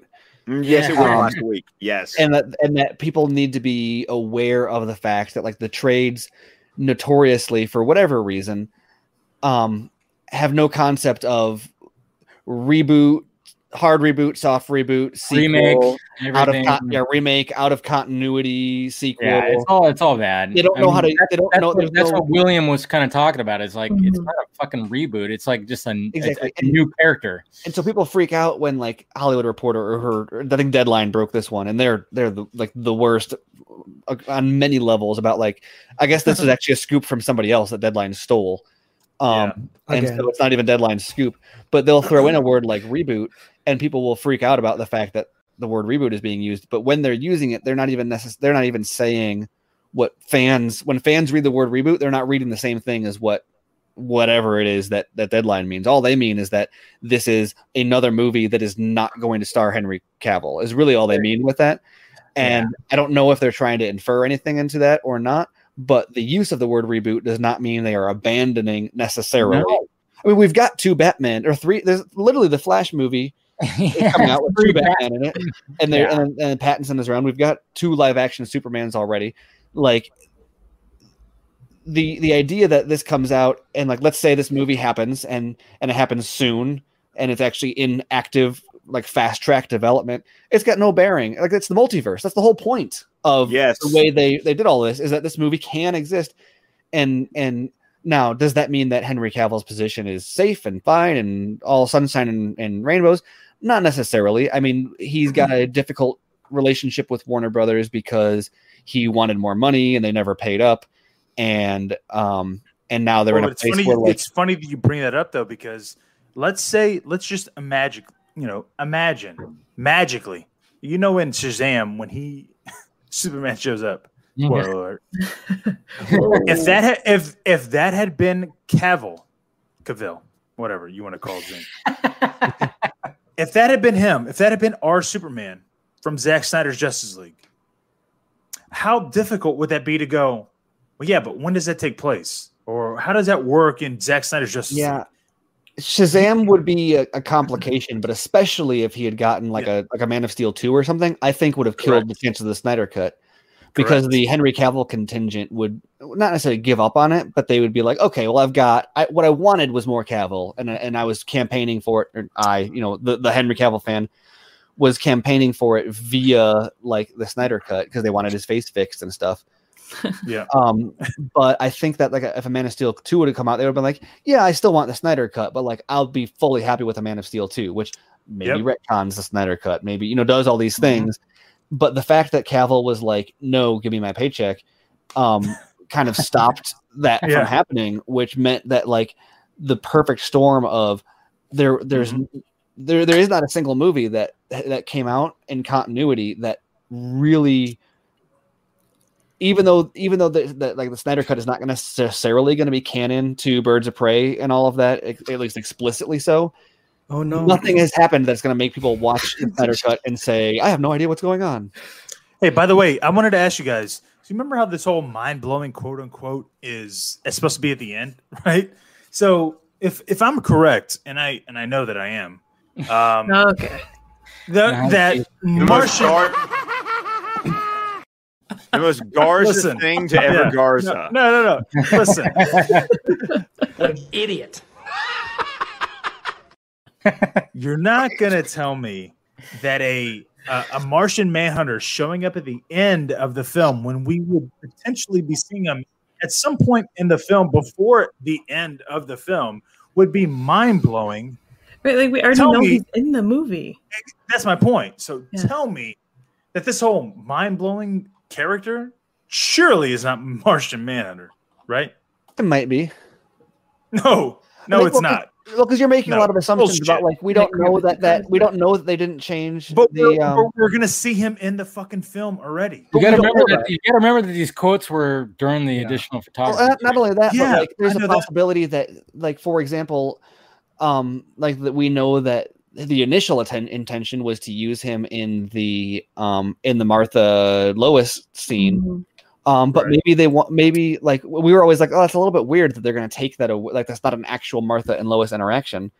And maybe that this new scene gives them an angle to now it's a different reveal, right? Because it sounds like he's revealing himself. And so maybe we don't get that earlier Martha Lois scene where he becomes Martian Manhunter afterwards. I don't know. I'm just saying, I don't think we know enough to say definitively. You know what it is? It's Garza going like he wants it to be Ryan Reynolds. My turn. Fake laugh, hiding real pain. My mind goes to the same place, so I get like after that came out, I really started wondering like, is there something they're trying to hide here? So I get it. I would not, but I'm also pumping the brakes on like we don't know as much as we think we do. Right. And I don't want to get people all hyped up of like there's definitely something other than Martian Manhunter there. I wasn't even saying that was Martian Manhunter. 20 days. Can I just wait and watch the fucking movie in 20 days? Right? I'm at this point. I'm taking the day off from work. I plan on watching it I'm taking the whole fucking week off. Meg, I have spring break the next week. It's coming. But listen though, is that not fucking shocking that you would have some fat fuck named Jermaine Lucene fucking go, hey guys, listen, I found out the fucking secret. Don't tell me. I haven't read it. I've avoided it. I've muted it. I haven't read it either. All I know is I'm going either way. It doesn't fucking matter, dude. You don't write an article like that if you're a professional. You don't sit there and go, hey guys. You know what, though? I found out who the secret cameo is. Like, dude, okay, then tell me what the fucking secret cameo is in WandaVision. You fucking asshole. Like, dude, come on. Like, what the fuck are you talking about? I will fuck you up! Absolutely. Like, fuck that guy. It's really weird. Like, any other movie like, literally, that kind of behavior would be unacceptable in any other context. That literally, everybody would be like, "What the fuck is your problem, dude?" And not just in a like, because like the tweet even said explicitly, like hopefully this dampens people's expectations. Yes, something you like said that. Yes, fuck, seriously. And it's like I get that this movie is weird and that there's stuff that we know about it, there's stuff that we don't know, but like it's coming out and there's like hundreds of thousands of people that are going to watch it who don't know that yet. Right. And so the fact that you're on Twitter, just a weird thing. Some of this stuff is like an open secret and some of it's not. Like, and regardless, to state that your intent is to dampen expectations, imagine that approach being taken to literally any other franchise. Exactly. Like, imagine going like this. Hey, listen, I know that, what's his name? Paul, or what's Vision's name? Paul Bettany. Oh, yeah, Paul Bettany. Hey, I know Paul Bettany was talking about a big cameo. I just want to go ahead and let you know that I reached out to my contacts. It's not that big of a deal. Believe me. Here's the real deal. You'd be like, who the fuck are you? Like, you dick. Right. Well, you'd be like this. It's literally a spoiler at this point. Like, exactly. It's one thing if there's like a leak or something, and it's like, ooh, there's a rumor that it's I don't know, it's Zatanna or whatever. Yeah. Like that's one thing because it's speculative and you can. I don't know. I even think that's like edgy territory. But to say like I talked to a source and they confirmed what is a spoiler, literally what is like this is a spoiler at the end of the movie. Yeah, it's weird. Just so I could tell my readers, hey, calm yourself. You don't need to be. It's not going to be mind blowing. Like it's not. Like relax. That's what I'm going. All I needed to know was the article was written by IO9. It was so funny was that how many people were like, who's IO9? I went, thank you for proving my point. Because guess what, though? In 2016, guess what? IO9 was what I was reading. Oh. 2016, that's what I was reading. And that's why when all of a sudden I went, man, this place is not really, this isn't the best place where I wanted to be. And so that's how I got introduced, thankfully, to Andrew Dice on Screen Rant. He was the only one who was really telling me about, BVS and all that stuff. But I'm just kidding. Now, by the way, guys, so what are we hoping for, expecting Speaking of Andrew Dice. Yeah, thank you, Dice. Thank you so Oh, much. boy. Let's not forget to remind people that 10 a.m. Pacific on all of IGN's social media network, we've got the Zack Snyder's Justice League presentation tomorrow. Yeah, so don't get too drunk tonight, boys and girls. Too late. I know. I'm like, oh fuck. I know. I'm thinking about that. I'm like, luckily I'm like in the past compared to you guys. Yeah, sorry. Kind of. That's noon. I'm sober by noon. It's fine. That's right. Yeah. Because it is. I mean, no matter what, it's still the same amount of time for all of us. I gotta remember that. Yeah. So we're good. Just wake up, pop some aspirin, drink some coffee. You're good. Oh it's all happening. It's okay. Like every morning. Yeah. Okay. Yes. I'm drunk. So. Okay.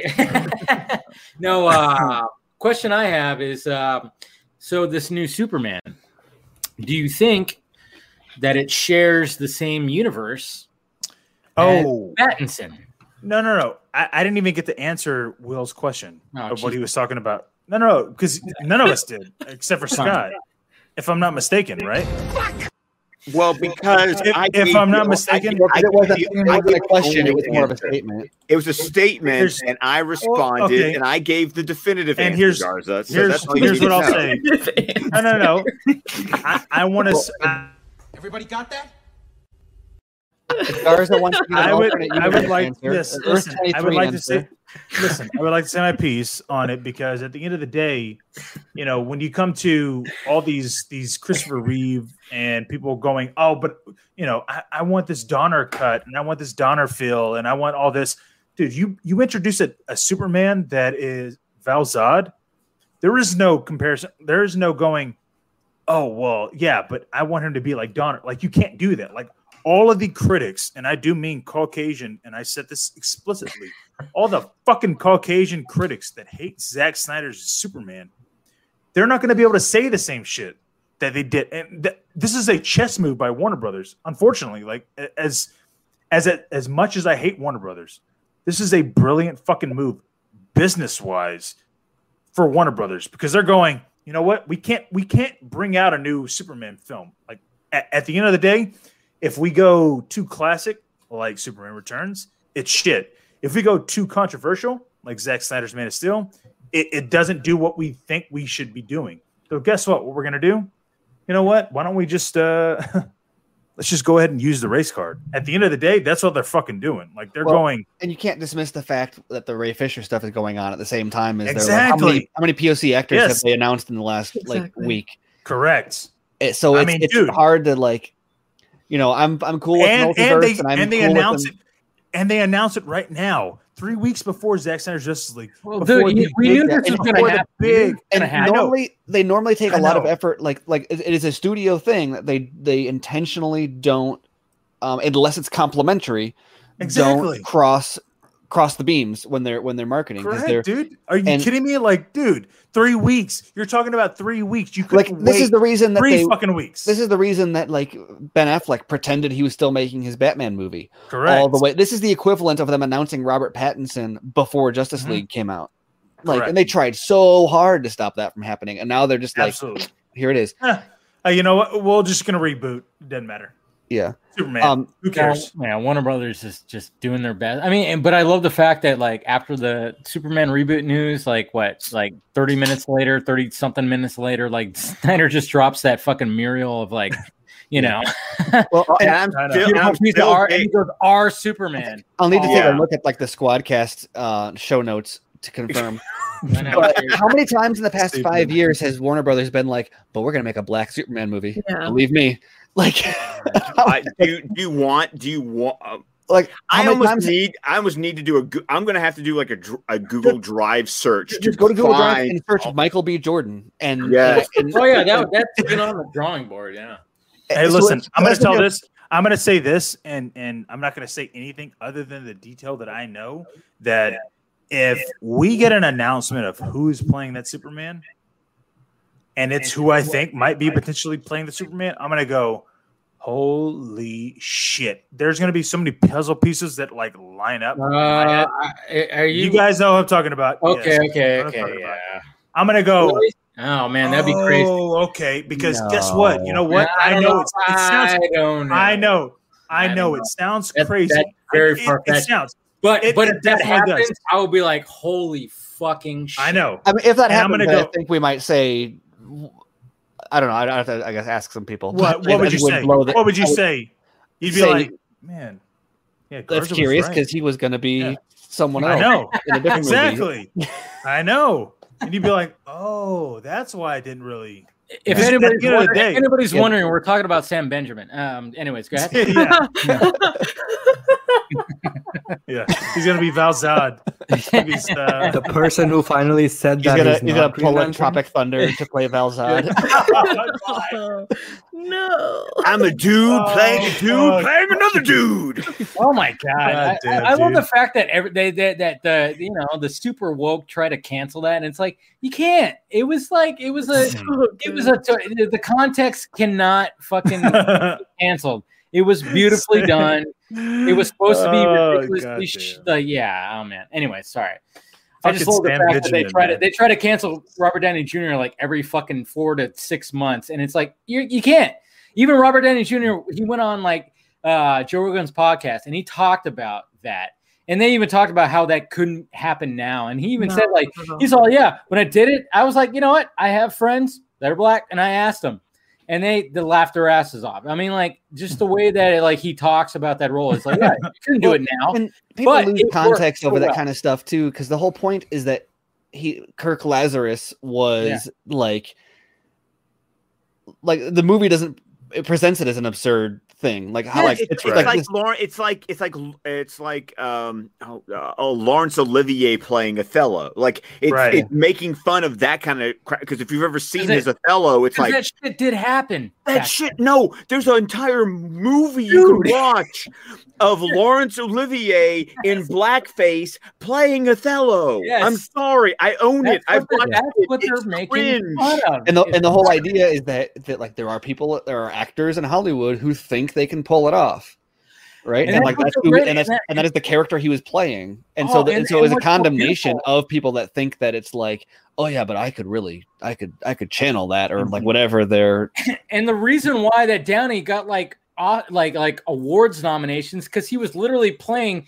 He's playing an Australian blonde-haired, blue-eyed guy that was playing a black dude, and it was like that's what was so beautiful about that whole thing. Yeah, like he fucking just dove into like this crazy fucking.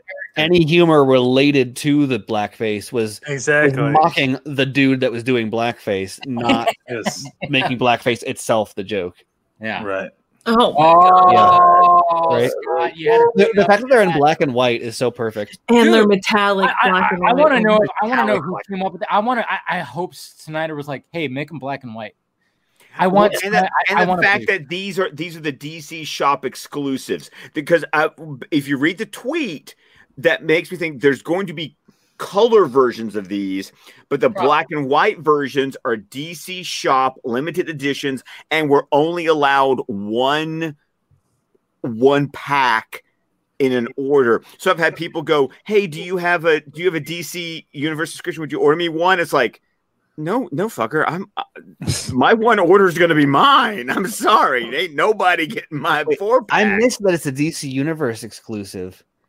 DC Universe Infinite subscribers are going to get to pre-order these next week. Oh, pre-order. Okay, but it's going to be available to the DC Shop. Okay. But any of us who are DC Universe Infinite subscribers get first dibs. Okay.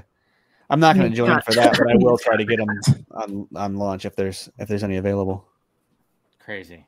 Najit, are you getting those? You getting all those? Fuck yeah, right? I don't collect, so. What? How dare you? He's just over here with a Vodka. Canceled you. Well, Meg and I are going to go to our like. The fuck out.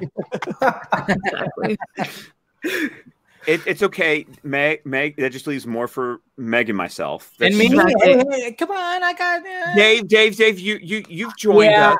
We understand. I don't have as much as you guys. I get it, but still, it's like no, Dave, it's okay. Here. Let me reach over. I got you. I got you. You know, I'll give you a hug.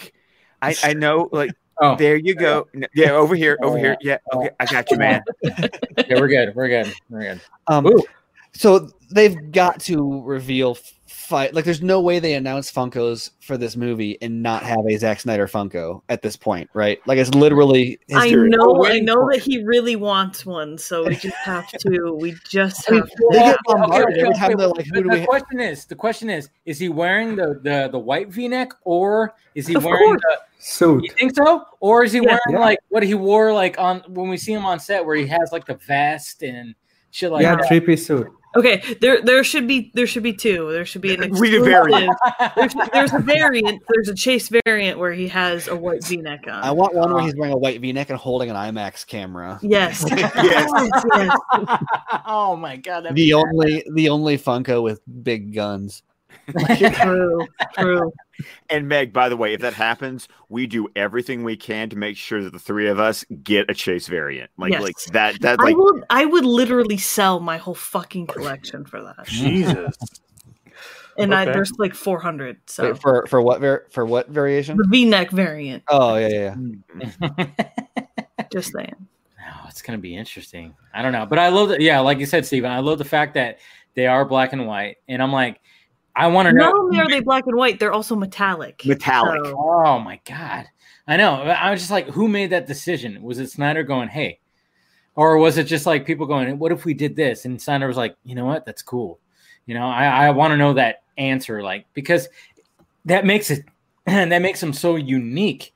It's like, oh yeah, you know how Snyder is like all about the black and white, and he's like, Justice is gray. It's like, yeah, look at this. Now we got these. You know, oh my god. Yeah. Are there now I'm just waiting for in the limited edition or just the black and white ones, or are those the only versions of those that we know are going to be available? Funko usually makes like they make a lot of variants of certain pops, so like I'm sure that there will be colored versions. Yes, well, because they even say the tweet from DC Comics even says that it's exclusive. These black and white metallic ones are exclusive to DC shop, which suggests by implication that there will be colored versions that are going to be the more widely retail distributed versions. Interesting.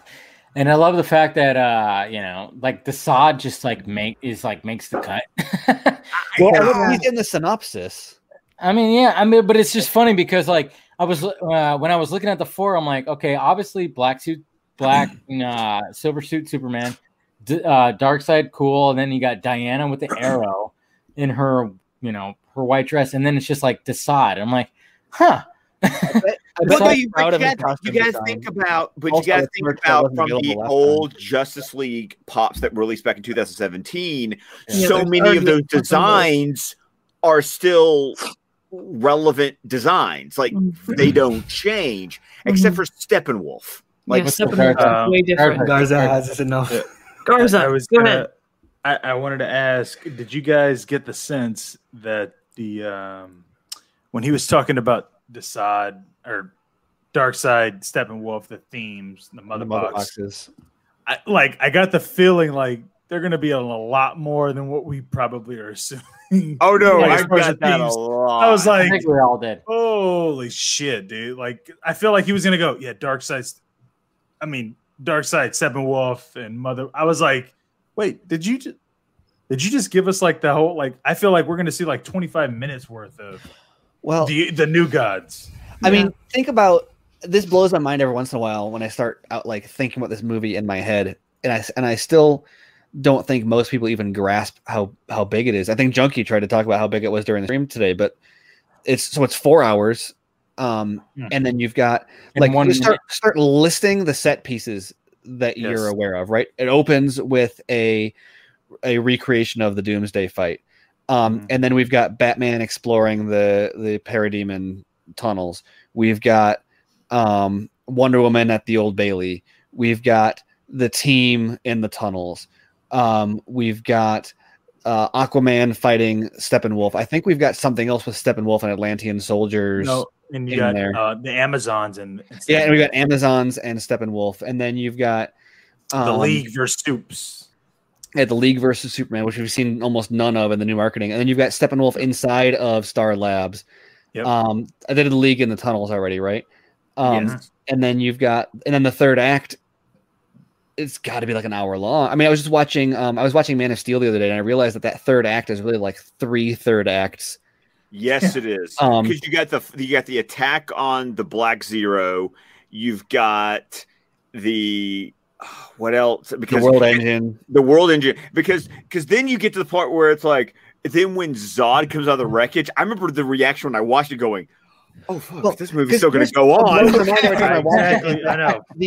The scene in the church is like the halfway point where he's in the church with the pastor, and that's where if I turn myself in, and so he goes up to the ship, and that's a big action sequence too. He goes up to the ship, and then he flies down, and he catches Lois and all of that, and then there's hurt my mother, and then there's the Smallville fight. And then, well, it's not even that. It's like Scott said, like, dude, when I was in the theater, and we see Lois and Superman kiss, I'm like, oh, okay, cool. And all of a sudden, you see something move in the background. You hear it. You don't see it. You just kind of hear it. You're like, oh fuck, I forgot. There's still Zod. Like, dude, we haven't even finished Zod off. Like, dude, yeah. And so when that happens, I'm like, holy, like it was overwhelming. Okay. And so that was Superman versus Zod. There's no way Superman, Batman, Wonder Woman, Flash, Cyborg, Steppenwolf, Aquaman, and an army of parademons. There's no way that's not like an hour long. And also you look at, once again, you have multiple stages of the take down the shield, get to the tower, scale the tower or siege the tower, and then fight Steppenwolf. Well, what are they? But then to reverse time in order to even create the boom tube. Like, why is a boom tube showing up? Like, yeah, exactly. It's Darkseid's boom tube. It's not Steppenwolf's boom tube. And then I skipped the history lesson, by the way, when I was listening. Oh yeah, that's right. So I can't think of another single movie, like maybe Return of the King, but Return of the King is like one long battle, right? Yes. And I guess not one, but multiple, like kind of stacked on top of each other. Or like, even 2 towers I don't think is that big. It's insane how much is going to be in this movie. Mm-hmm. And even with a 4-hour runtime, I'm not totally sure how it all fits in there. But I don't remember why I got into that now, because it was like a long time ago before I listed all those scenes there in this movie. But I think that's something that a lot of people like don't fully. I don't even fully grasp it until I start to list them, and then I always forget like the history lesson. I'm like, whoa, that's like another 20 minutes of. No, I literally sit here sometimes just go, with all the crap that we've heard about in the last 3 years, but it's still a 4-hour movie. Like I'm still pondering what I don't know is in this movie. I think I know so much, and then I stop and go, but it's 4 hours. Yeah. Like, dude, believe me, as somebody that has watched Justice League as much as I have, like I'm going, what could and when Zach made that comment to Vanity Fair when he was like, apparently, you could do it in 2 hours because that's what they did in the theatrical cut. You're right. No, they did do it in the theatrical cut, and it just didn't make sense. You were just like, okay, you didn't feel anything. It was like, they're finding mother boxes in parking lots and stuff. Yeah, like it's just like Steppenwolf shows up. All right, cool. He gets defeated. He's pouring out purple blood, and you're like, what? He doesn't get killed. His parademons turn on him, and you're just like, okay, the boom tube happens, and you're okay. Well, cool. And there's no connection to like Apocalypse or nothing. No, sorry. When you say for Darkseid as a line, and like during our DC Film Squadcast commentary, I was the one that went. And who the hell is Darkseid for everyone in the back who has no idea who this is? Nobody. Yeah, you're going Darkseid. Like, what the fuck is that? No, I had to deal with my 5-year-old looking at the shirt today going, oh, it's Thanos. I went, no, son of mine. How dare you, son? And you grounded him, right? You grounded him. I spent 5 to 10 minutes arguing with him as I was putting him in the car. I'll send you to Granny Goodness if you don't shape up. Exactly. How about no? You're going to the orphanage, buddy, if you don't figure this out. Because of course, my wife is sitting there laughing her ass off because my 5-year-old's going, oh, no. I was like, oh, he's a stupid glove. And this, no, Daddy, it's called the Infinity Gauntlet, and it has Infinity Stones. I'm like, and my wife is laughing her ass off going, how does he know this much? I'm like, he's my son, and I'm ashamed of him right now because no, it's Darkseid, and Darkseid's cooler. And he's just like, I'm gonna. They get into the 5-year-old section of, oh, now I'm fucking with Dad. This is pissing Dad off, and I'm just gonna keep on going. And I'm like, go, no, yeah. This is what happens when you have kids. They find your buttons and then they push them repeatedly. Yeah. I mean, Garza. I mean, does I gotta imagine Avery does that sometime. No, dude. Literally, my daughter is the incarnate of me. Like I have no idea how I've done it. Like, dude, like I'm telling you, my daughter watches BVS. Like she puts it on HBO Max while she's doing her homework. Like it's not. She's like, yeah, I got to put it on like in the background, like just as it plays. Like it doesn't matter. She's doing her homework to BVS. You know what I mean? Like that is amazing. Yeah. So I was like, we were talking about, with again with the Snyder Cut. She was like, yeah, you can't watch it without me. Like no, like they were like, dude, this is a 13-year-old. She's going, nope, you can't watch it without me. Like she's already made the decision. There was never a well, maybe maybe you could. It was just a definite no. You're watching it with me. We've waited this long because this was her exact words were, we've waited this long. You're not watching it without me. And I went, oh, okay. Like I can't. And so it's weird to like for me because you got to remember it was like around 7 and that's a weird age. And I know I told Steven this about it too. Like 7, it was weird because it was like my niece right now, she's about to be 6 and not to, drown anybody out. But like my second daughter, she would have been the same age right now at this point in time as Avery was when she was like, hey, Dad, what are you watching? And I was like watching Kill Bill and, Game of Thrones. She was like, hey, I kind of want to see what you're like. What are you watching? I'm interested in. And so like in my head, I'm going, man, it's so weird to think of like Avery watched Kill Bill when she was 8. Like she was okay with BVS when she was, I think 9 or, whatever. She was not even double digits.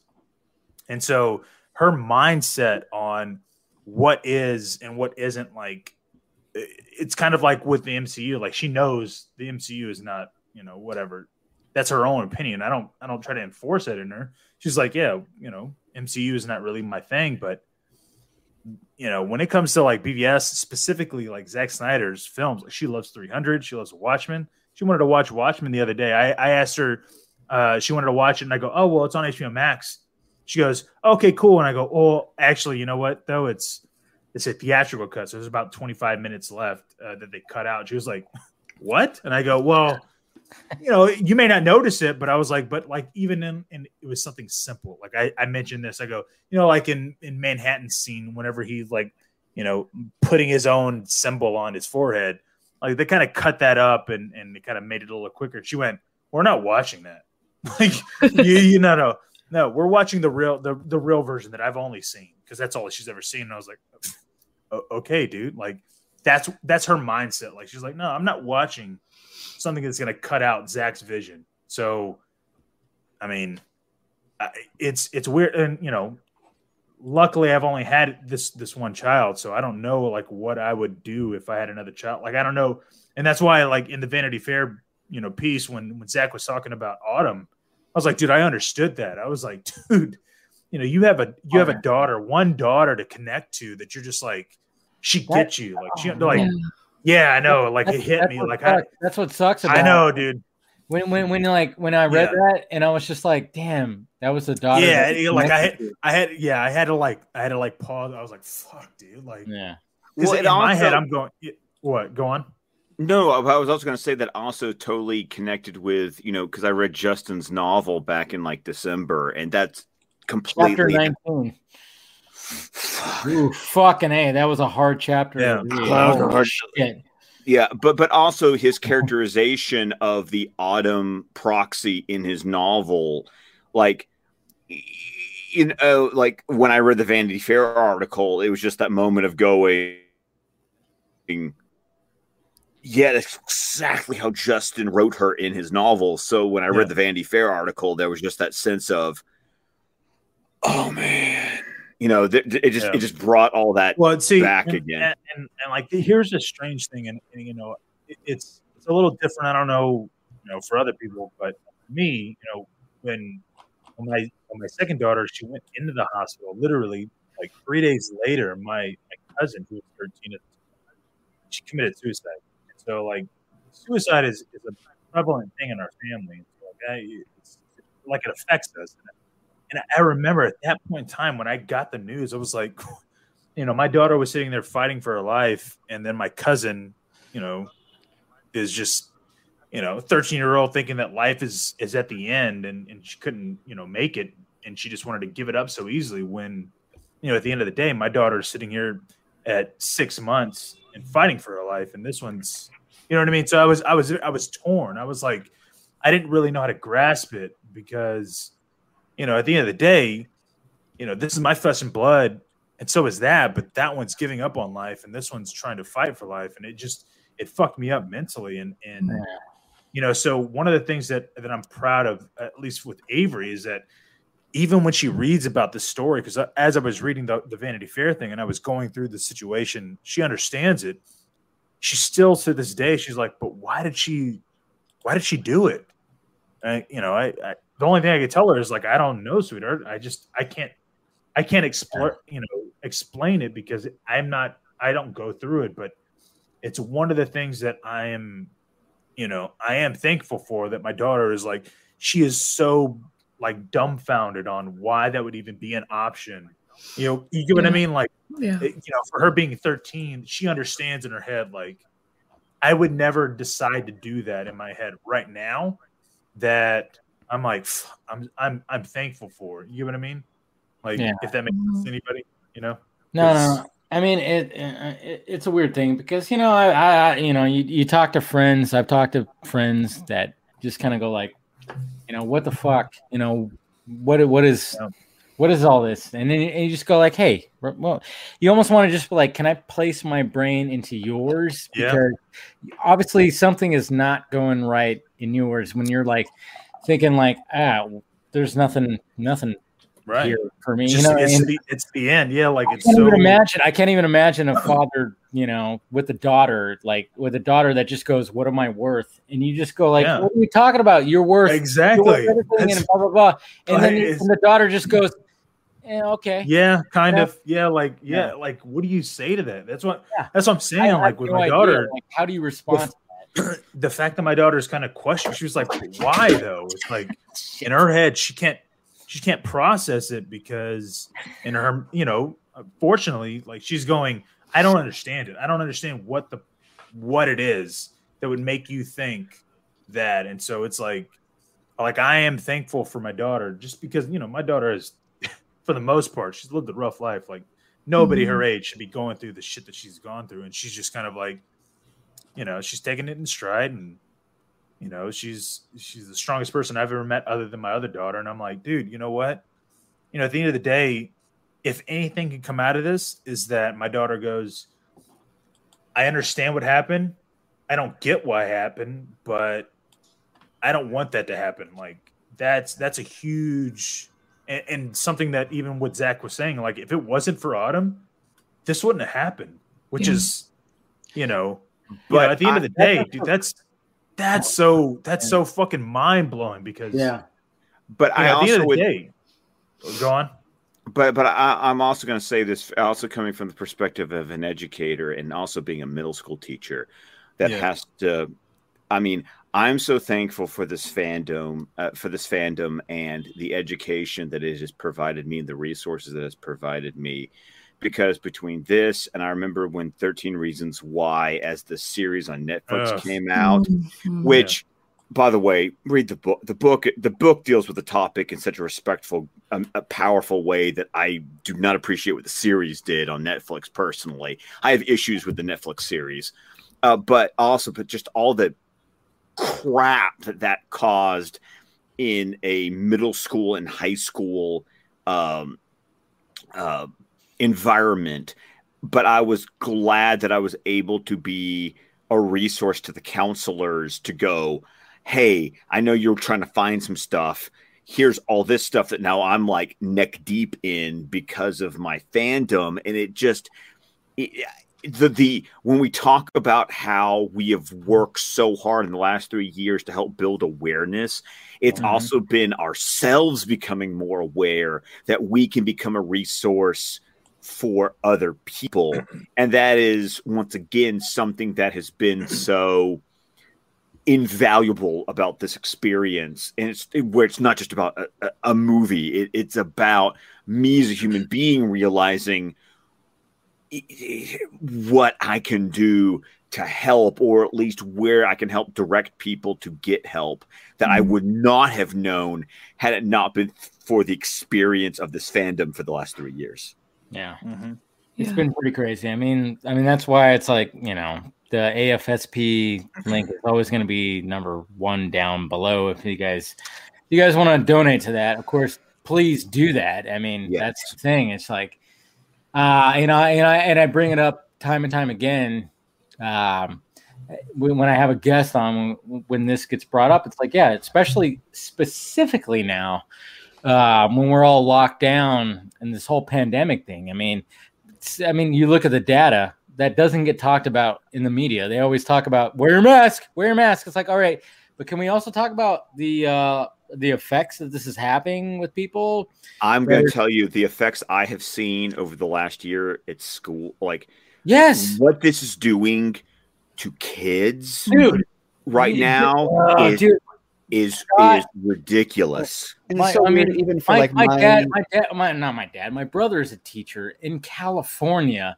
It's bad, man. He just goes, half the kids don't even show up to the Zoom session. And it's like, they're just, it's all fucked up. He hates it. He hates what's going on. Like, and I'm like, what the fuck is going on with all this shit? I mean, like, especially when it comes to California, and they just keep on like, oh, no, you got to keep the schools closed. And it's like, there's so many kids that are affected that, and when you look at California and you look at like, I don't live in the best town, and I look and I see like, sometimes, you got these people, these kids that are just, they're stuck at home, and they probably don't even have like the best internet. They probably don't have the best things. They don't have the best anything. And the parents are trying to like work, and they can't deal. I mean, it's all just a bunch of craziness, and it's all fucked up, man. Which is why, what goes back to the fact that we have to show grace to one another, but also be supportive to one another in this time, because we might not understand what someone else is going through. We might not experience what someone else is going through, but that doesn't put us off the hook about trying to help other people through this experience. Yeah, it's all crazy. What were we gonna say, Steven? Well, it's just really funny because my daughter is 3 and my son is 4. He'll be 5 in a couple months, and so especially with him going places and like putting the mask on and stuff, and he'll have questions, and so he'll say like to put the mask on, and he's like, oh yeah, I have to put on the mask on because I have the virus. And I was like, no, you don't have the virus. Like, oh, I don't have the virus anymore. I'm like, no, you never had it. Like you're just wearing, you're wearing this for other people's benefit. Psychological. And he's like, so I do have the virus. I'm like, no, you don't. And like, in trying to teach him, like, no, we're doing this. This is a courtesy, like for other people. So that no. I know exactly. And how old is your son? How old? He's almost 5. Because my niece, she is 4. She's almost 5. Her sister, who is 6, who literally was my second daughter's, she was like a couple months later born than my daughter. So she tells her teacher, because she'd gotten sick, but like with a cold. She tells her teacher, "Oh yeah, she's sick. She got COVID," and it was like, like it was not even the case. And so it like made her have to get a test, made her sister have to get a test, made everybody had to get a test. And I'm like, these kids, they don't realize it's like saying bomb on an airplane. Exactly. You know what I mean? And there's a lot of things that, like, especially at this age, that you can easily be like, like in so many other contexts, he'd be like, "Oh, so I don't have the virus anymore." I'm like, "Yeah, don't worry about it. You're fine." But knowing that he has this, it's you don't realize it. Like the amount of like anxiety that a 5-year-old won't tell you about is kind of crazy. That all of a sudden you're like, wait, I have to stop him, and I'll be like, wait, have you been worried this whole time that you were going to get other people sick? And he's like, yeah. My oldest has gone, like, especially last year. I can't tell you how many sleepless nights, the sleepwalking, the night terrors, all that stuff. And the fact that I cannot tell you how many times, because Liam's going to be 8 in April. The last time we've had a real birthday party was for Declan when he turned 4 last February, because everyone else has had Rona birthdays since then. And all I hear, like, every 3 or 4 weeks from Liam, who's about to turn 8, is, I wish the coronavirus was over. And I just look at him, and my only response to him is to go, me too, buddy. Yeah. Me too. Like, it's all I can say is because, like, I'm validating his feelings, because it's like, dude, I feel the same way. Yep. Yeah, exactly. And kind of just threading that line between, like, no, you're not sick. You weren't sick. Like, you don't need to be scared about your health, but also you need to be considerate of other people. And that's why we wear the mask.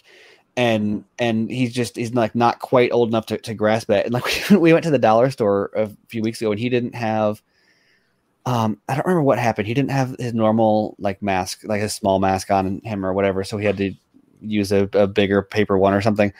But there was but he was like, "Oh, I don't have the virus anymore." And I was like, "No, you never." It's every time, like, "No, you never had it. You'll be fine. You just got to wear this to be polite to the people in the store or whatever." And he's like, "Okay, I'm going to go tell that guy that I don't have the virus anymore." And he like takes off running to this old man that was walking to the store. And I'm like to stop him. And he's like, "It's okay. I don't have the virus anymore." I'm like, "Don't." Oh, man. Don't, like, we don't need to. I appreciate the sentiment, but like, you can't just go to someone in public and be like, "I don't have the virus anymore." Be like, "No, you never did, buddy."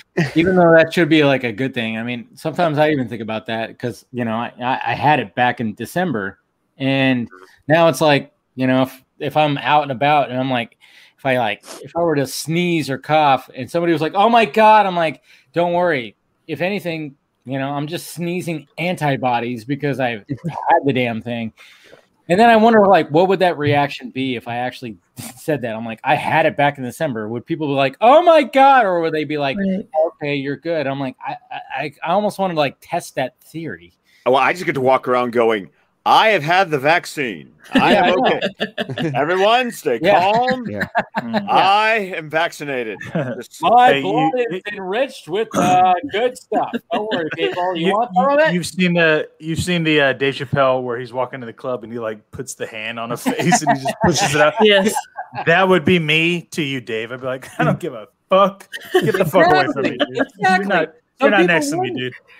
Yeah. Oh my God. I mean, it's like, it's just, I don't know. It's all just a great thing. But I mean, the fact that what it does to the kids, that's what I worry about more. Like, I'm like, what is it doing to these kids? And even my brother, their brains are like being defined, like the way they're gonna be the rest of their life. And it's in an environment where they're in constant fear of this existential like threat that they are too young to understand. But it's also like, I don't know, it's so hard to parse that, like, it's not like the risk factor is low, like the odds of you getting it, depending on where you are, is like not necessarily. It's like around us, we're like, "Okay, buddy, we'll be fine. Like, you don't need to be worried about like going out and like the spread isn't that bad and whatnot." And it sucks because the kids are not even being like threatened by this at all. Yeah, exactly. Well, as I will say this though, like, my daughter, as tough as she is, like, she doesn't give a fuck. Like, she's like, whatever.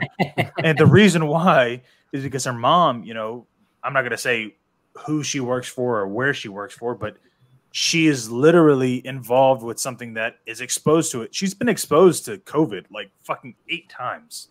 Like, I'm no bullshit, dude. Like, she's been exposed. And I say dead bodies, I mean dead bodies exposed. So if you can imagine, she's literally been involved with this COVID death 8 to 10 times already, and still either she hasn't gotten it. I don't know what happened or what, but obviously I still see my daughter, so either her mother is antibodies up the wazoo, or she just is immune to it. But my daughter's just like, well, whatever. Like, if I get it, I get it. Whatever. I can't help it. Like, my mom's gonna get it. You know what I mean? And then to take the flip side, and then just looking at how we've kind of all adapted to it, is that with HBO Max having this same day premiere hybrid plan. Yeah. All my sons have been asking me all week is, when's the new Tom and Jerry movie come out? Yeah.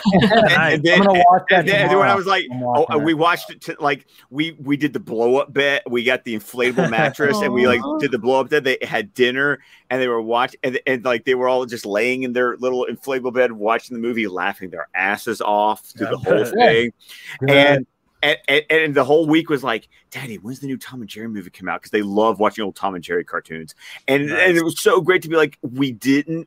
This is where the hybrid plan is great, because I'm sitting here going, I don't have to make a big event of taking us all to the movie theater. I literally just had to. Even Liam, the 8-year-old, was like, it's on HBO Max, right? It's like, yes, sir, it is. And we have HBO Max. And so when he got home today, we had dinner, and the whole thing was, can we watch the movie now? And it's like, well, after Daddy finishes WandaVision, yes, we can watch the movie. and so then part of me is like, I love going to the movie theater, but I also, as Dave and I've talked about, I love going to the movie theater by myself. Yes. So now with the family, it's great to just go, we'll inflate the mattress and we'll watch the movie at home. This is fantastic. Yeah. Totally get that. Well, I totally get that. I will say though, Avery, like when I showed her the Mortal Kombat trailer, because she, I never really told her, hey, look, they're making a Mortal Kombat movie. So I showed it to her without giving her context. So as the trailer was going on, keep in mind, she's going, wait, I think I kind of know about this. So when it ended and it was like Mortal Kombat, she's like, they're making a movie about this? I was like, yeah. And she's like, oh my God, we need to go see that. I go, yeah, guess what? It's going to be on HBO Max too. She goes, done. Dude, she wasn't even like going, oh, am I going to have to see this in a theater? Or, it was just like the fact that she knew that it was coming out, April 16th, guaranteed she's going to be able to watch it. She was like, I'm good. All right, fine. Like, dude, I mean, HBO Max, they're set right now. Oh, and Paramount Plus is like, yes, we're going to have Mission Impossible 7 and Quiet Place Part 2. It's like, no, Paramount Plus was looking at HBO Max going, yes. Yeah. That's what they were saying. Yep. Because you look Paramount at Plus, like, but I mean, I mean, let's be real. Like, are you going to pay $30 for Raya and the Last Dragon? Like, No. as a big DC fan, like, and I say that because I'm a Disney Plus, whatever. I'm not going to pay $30 for that. I don't give a fuck about that movie. You kidding me? Bullshit.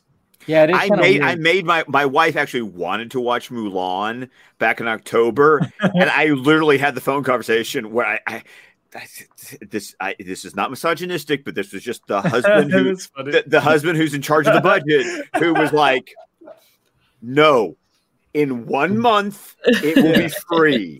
You can wait a month, but no, I'm putting my foot down. Go get a pedicure. Yeah, fine. Yeah, but Don't go chasing waterfalls.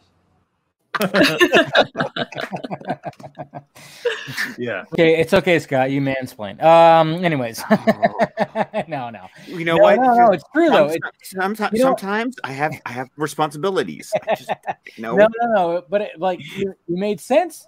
You made sense with it, and the fact that they released that information, like, oh yeah, but if you wait, it'll be free. It'll be included with your subscription. And it's like, all right, can we just wait? That was the mistake that they made with Mulan. That was the mistake that they made. Big time. And I mean, when it comes to HBO Max, it's like they were like, no, just fucking. I mean, why would I don't know? It's such a weird thing because, yeah, like I said, Paramount, Mission Impossible and A Quiet Place 2 are going to be 30 to 45 days after theater release. 45 days was the number that I saw. But I think they actually might have backed it up to 30. I mean, I remember hearing something about that too. Like, just because people were like, really 45 days? And they're like, okay, how about 30? Is that okay, guys, people? Yeah. You fucking lazy assholes. Yeah. No, Meg just adjusted her glasses at me, so I'm worried. I'm worried. Yo, when I see that, that's bad. That I just know I'm in trouble. I'm going to be hearing stuff. She's been creeping in my DMs later, and I'm going to hear about it. It's already in my head what I'm going to say to you. Nah, Jesus. It's all crazy, man. It's all crazy, but yeah, I think we should wrap it up right there. Right there, I think we gone 4+ hours, or at least almost the runtime. Holy shit! I know. Almost the runtime for Zack Snyder's Justice League. Yeah. You're like way in the future, Najee. Nah, man. Yeah. You're like, don't spoil anything. And not to mention, Najee has like the best camera. I know. Shot. I know, right? Blurred back. He's got like the blurred background. We're all like trying to I got this fucking over a saturated fucking open sign right here that nobody could see, and it's so sad. I've got the glare on my poster. Are y'all really? I have a fucking door behind me. Are you fucking kidding me, dude? Are you really gonna talk shit? Okay, I know. I'm about to say. I have way too many things in my background. I know. What did I invite Najee in here? Just you just fucking made everything like all our he's made us look like shit. Yeah, he's got the dream lens just fucking out there. He's like, hey Zach, what did you I think he has some lens flare right there. Yeah, he does. No, how fast how fast is that lens? I don't know. What's that? He's not even trying. Yeah, that's so sad. Well, it has autofocus, but it's not compatible with my camera, so I'll just have to use manual focus every time. Oh goodness, not manual focus. Oh my god! I mean, I like it that way. How do you live? How do you live in a world, right? It's such a cruel world. We live in a society. Oh, zing! Wow. Where's it at? Oh shit! I'm an idea. There you go. All right, let's go around the horn and promote that. Wow, jeez. Oh, wow. That's a mixture of vodka and bourbon right there, right? Oh, you were gonna be effed up in the morning, man. Oh yeah, I gotta wake up for that IGN. Hey guys, remember there's some IGN Zack Snyder Justice League stuff happening 10 o'clock my time. So yeah, I'll be popping those fucking aspirin and downing coffee like crazy tomorrow. Anyways, let's go around the horn. We'll save Scott for last, of course. I will say though, you have some competition. Meg has a pretty damn good voice herself. Oh no, it's Meg. I defer. I mean, yeah, I know. I'm just saying. I mean, we have the battle of voices going on here. But when the two of us with our powers combined. Oh my god, jeez! I can't even imagine. I mean, yeah, I watched the Dune stream and I was like, "Oof! What? Look at this!" By the way, I'm like almost 100 pages in my Dune book. Just saying. We'll have to have you on the next one. I know. I might have to join the next one because I'm trying to get. I mean, trying to find time to read. It's can be difficult. Yes, but now I have a little bit more free time. But I'm like about 100 pages in because I don't even know what chapter I'm in because my book doesn't even have the chapters listed. There's no chapters. It just stops. Okay, no book does. Okay, yeah, there's no chapter numbers. Yeah. All right. So then I'm just I'm about 100 pages, in. But yeah, it's getting damn good. That's for damn sure. Anyways, all right, Garza, you go. Well, this is I think 2 weeks in a row that my alcohol that I've been drinking, which is beer. Oh, you were fucked up last week. That was great. Yeah, I'm fucked up. Yeah, again. you were. Yeah, but this time you're like last time you're like, I don't give a fuck. Fuck yeah. Yeah, I know. Yeah, I know. That was because we didn't really, whatever. But I will say that if you wanted to follow, my shenanigans, you can right down there. It's a perfect. But I will say, I will say thank you very much for letting me ask Junkie the question that I felt was so indicative of how I am as a musician. Like no bullshit. Like I was like, a what in my head? A what? What was that word again? It was musician, motherfucker. Is what I said. So I was like, because no bullshit. Like I was like, as a drummer, I can relate, but I wonder if he relates as somebody that wants to make music as much as I do. I'm like, fuck, that's kind of me. And he was like, yeah, no, I'm worried about being on rhythm. I'm like, fuck. All he had to say was rhythm, and I went, yes. That was all I cared about. That was it. So, thank you, Dave. You definitely lost the Junkie version of this battle royale. Totally. I'll accept a lot. In fact, you should probably retire the Junkie name. But you know what? I'm just saying. Be like, if you want, hey Tom, you want my second E? Because you want the just change that I to an E, man. You fucking won. The fact that you played some music and popped a cigarette in your mouth and he took this shit and he went, hey, I see your vodka stream. I'm gonna light the cigarette real quick. Here. Oh, dude. I've been looking at Twitter. People have like little fucking gifts. Pictures of him with the fucking cigarette. Oh my god, dude. He legit swagger. He fucking made it classy. And I went, like, dude, he just pulling. Yeah, I'm a cigarette. God, I was like, okay, all right, dude. So thank you, Dave. You want to follow me? There. That's enough. Najee, where are you gonna go? Go ahead. Yeah, thank you, Dave, for having me. I really loved talking to all of you guys and also, obviously, Tom. But I'll say that you won tonight because just like in BVS, so yeah, thank you for that. And you can follow me on @KryptonCage on all social media. And also I host a show on every Saturday at 9 p.m. EST, which is Sunday for me, but yeah, with movies that matter, The Viking. So yeah, that's it. Thank you for joining, man. And your question was like, this is the first time though, right? Yes. Yeah, this is the first time, right? We just popped his chair. We popped his chair. Oh yeah, we got drinks. Yeah.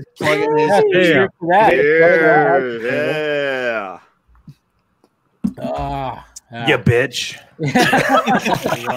Motherfucker. I was about to say, I wish he had like a glass of milk. Like a glass of milk. Like, hey. You want a cookie? Cookie. Anyway, sorry. I don't know why I busted out the Cookie Monster impression, but I did. All right. Go ahead, Steven. You can follow me on Twitter at smcolbert. You can follow my podcast with Andrew Dice at SnyderMinute.com. We've got both BVS by the minute and Justice League by the minute spinning up. And you can find my writing at ScreenRant.com.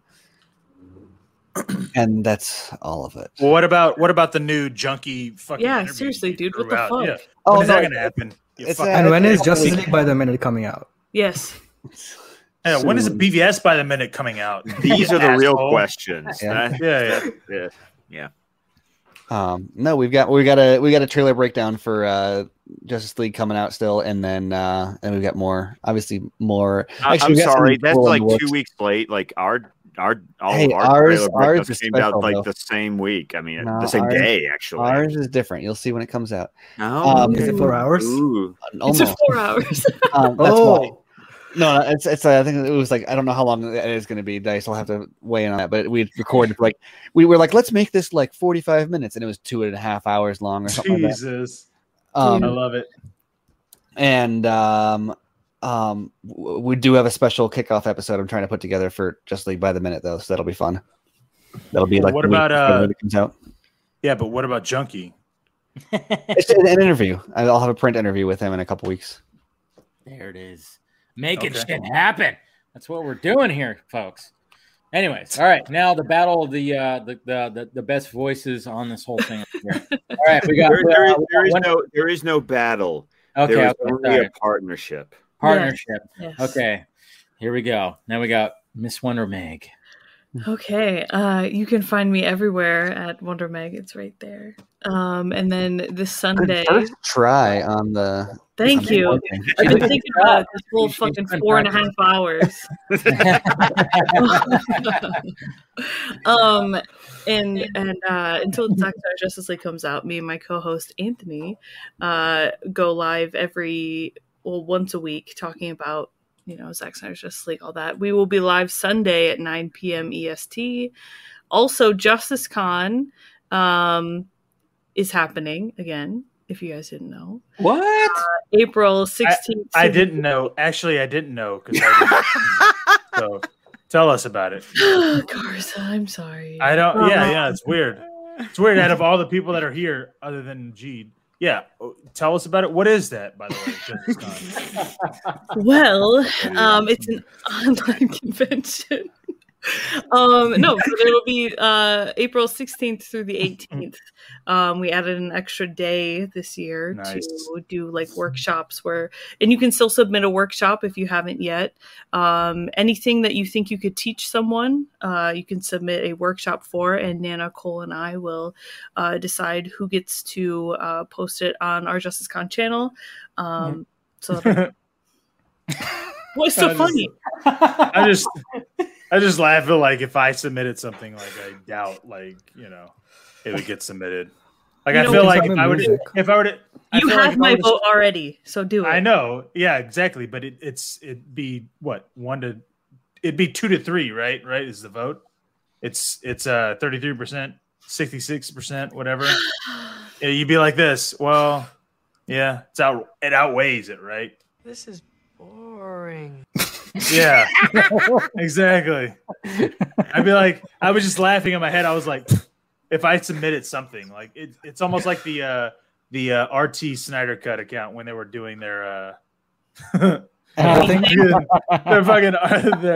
art like video competition. I was like, okay, yeah, sure, I'll do a trailer. Like that's what I'm known for, right? I guess maybe. And it's like, yeah, I'll do that. It's like, okay, well, the video that the fucking video that you choose, like, okay, like if that's it, that's the winner. Okay, my fault. Man, I didn't know we were on that level. Like, you know, guys, like just DM me. How about that? I'll DM. Don't worry. Anyways, all right, Scott, please bring us home. Yes, take it away from me, please. Always. Of course, you can find me on Twitter at ScottDC27. You can find my podcast, the DC Film Squadcast, wherever podcasts can be found. You can find us also on Vero, Facebook, YouTube, and you can find the entire network of shows at squadcastmedia.com. There you go. Love that. Man, even with the cigar, he added to it. The theatrics. I love it. And you guys know what to do. You guys know what to do. Subscribe. Make sure you hit that notification bell. If you want to be a member, hit the join button, do that. And of course, we got the Film Junkie closet with shirts and all the goodies down below. And then if you want to be part of the Patreon, do that too. I will be doing the Patreon stream tomorrow night, so that'll be fun. And I want to thank everybody. I want to thank Tom Holkenborg, Junkie XL, for joining. I mean, that was totally fun, and I'll forgive Zack Snyder for having a birthday this weekend and not being able to join. It's fine, Zach. I didn't think you'd be able to top the Brandon Davis fucking episode, dude. Tonight. I mean, sometimes like you just don't know with certain guests. Yeah. I mean, I was just like, and I was like, I'm like, and like going through and just kind of like, before this course, just watching stuff and listening to his, making sure I'm like, all right, let me make sure I'm like on top of my Junkie XL game. I mean, I could tell I was like, oh, he's going to be a fun dude. I'm like, this is going to be a breeze. And sure enough, it was. He was he's fucking awesome. The beloved motherfucker stream. That's all. That's what it is. So anyways, thank you guys for joining. And as per usual. And also, I'm excited to watch the Snyder Cut. Because Joss Whedon sucks. I believe Joss Whedon. I had to. Come on. I had to do that because it's just funny. It's just funny because people hate. I just had it. I had to do it. Hard fact. All right, guys. I love you guys. Talk to you later.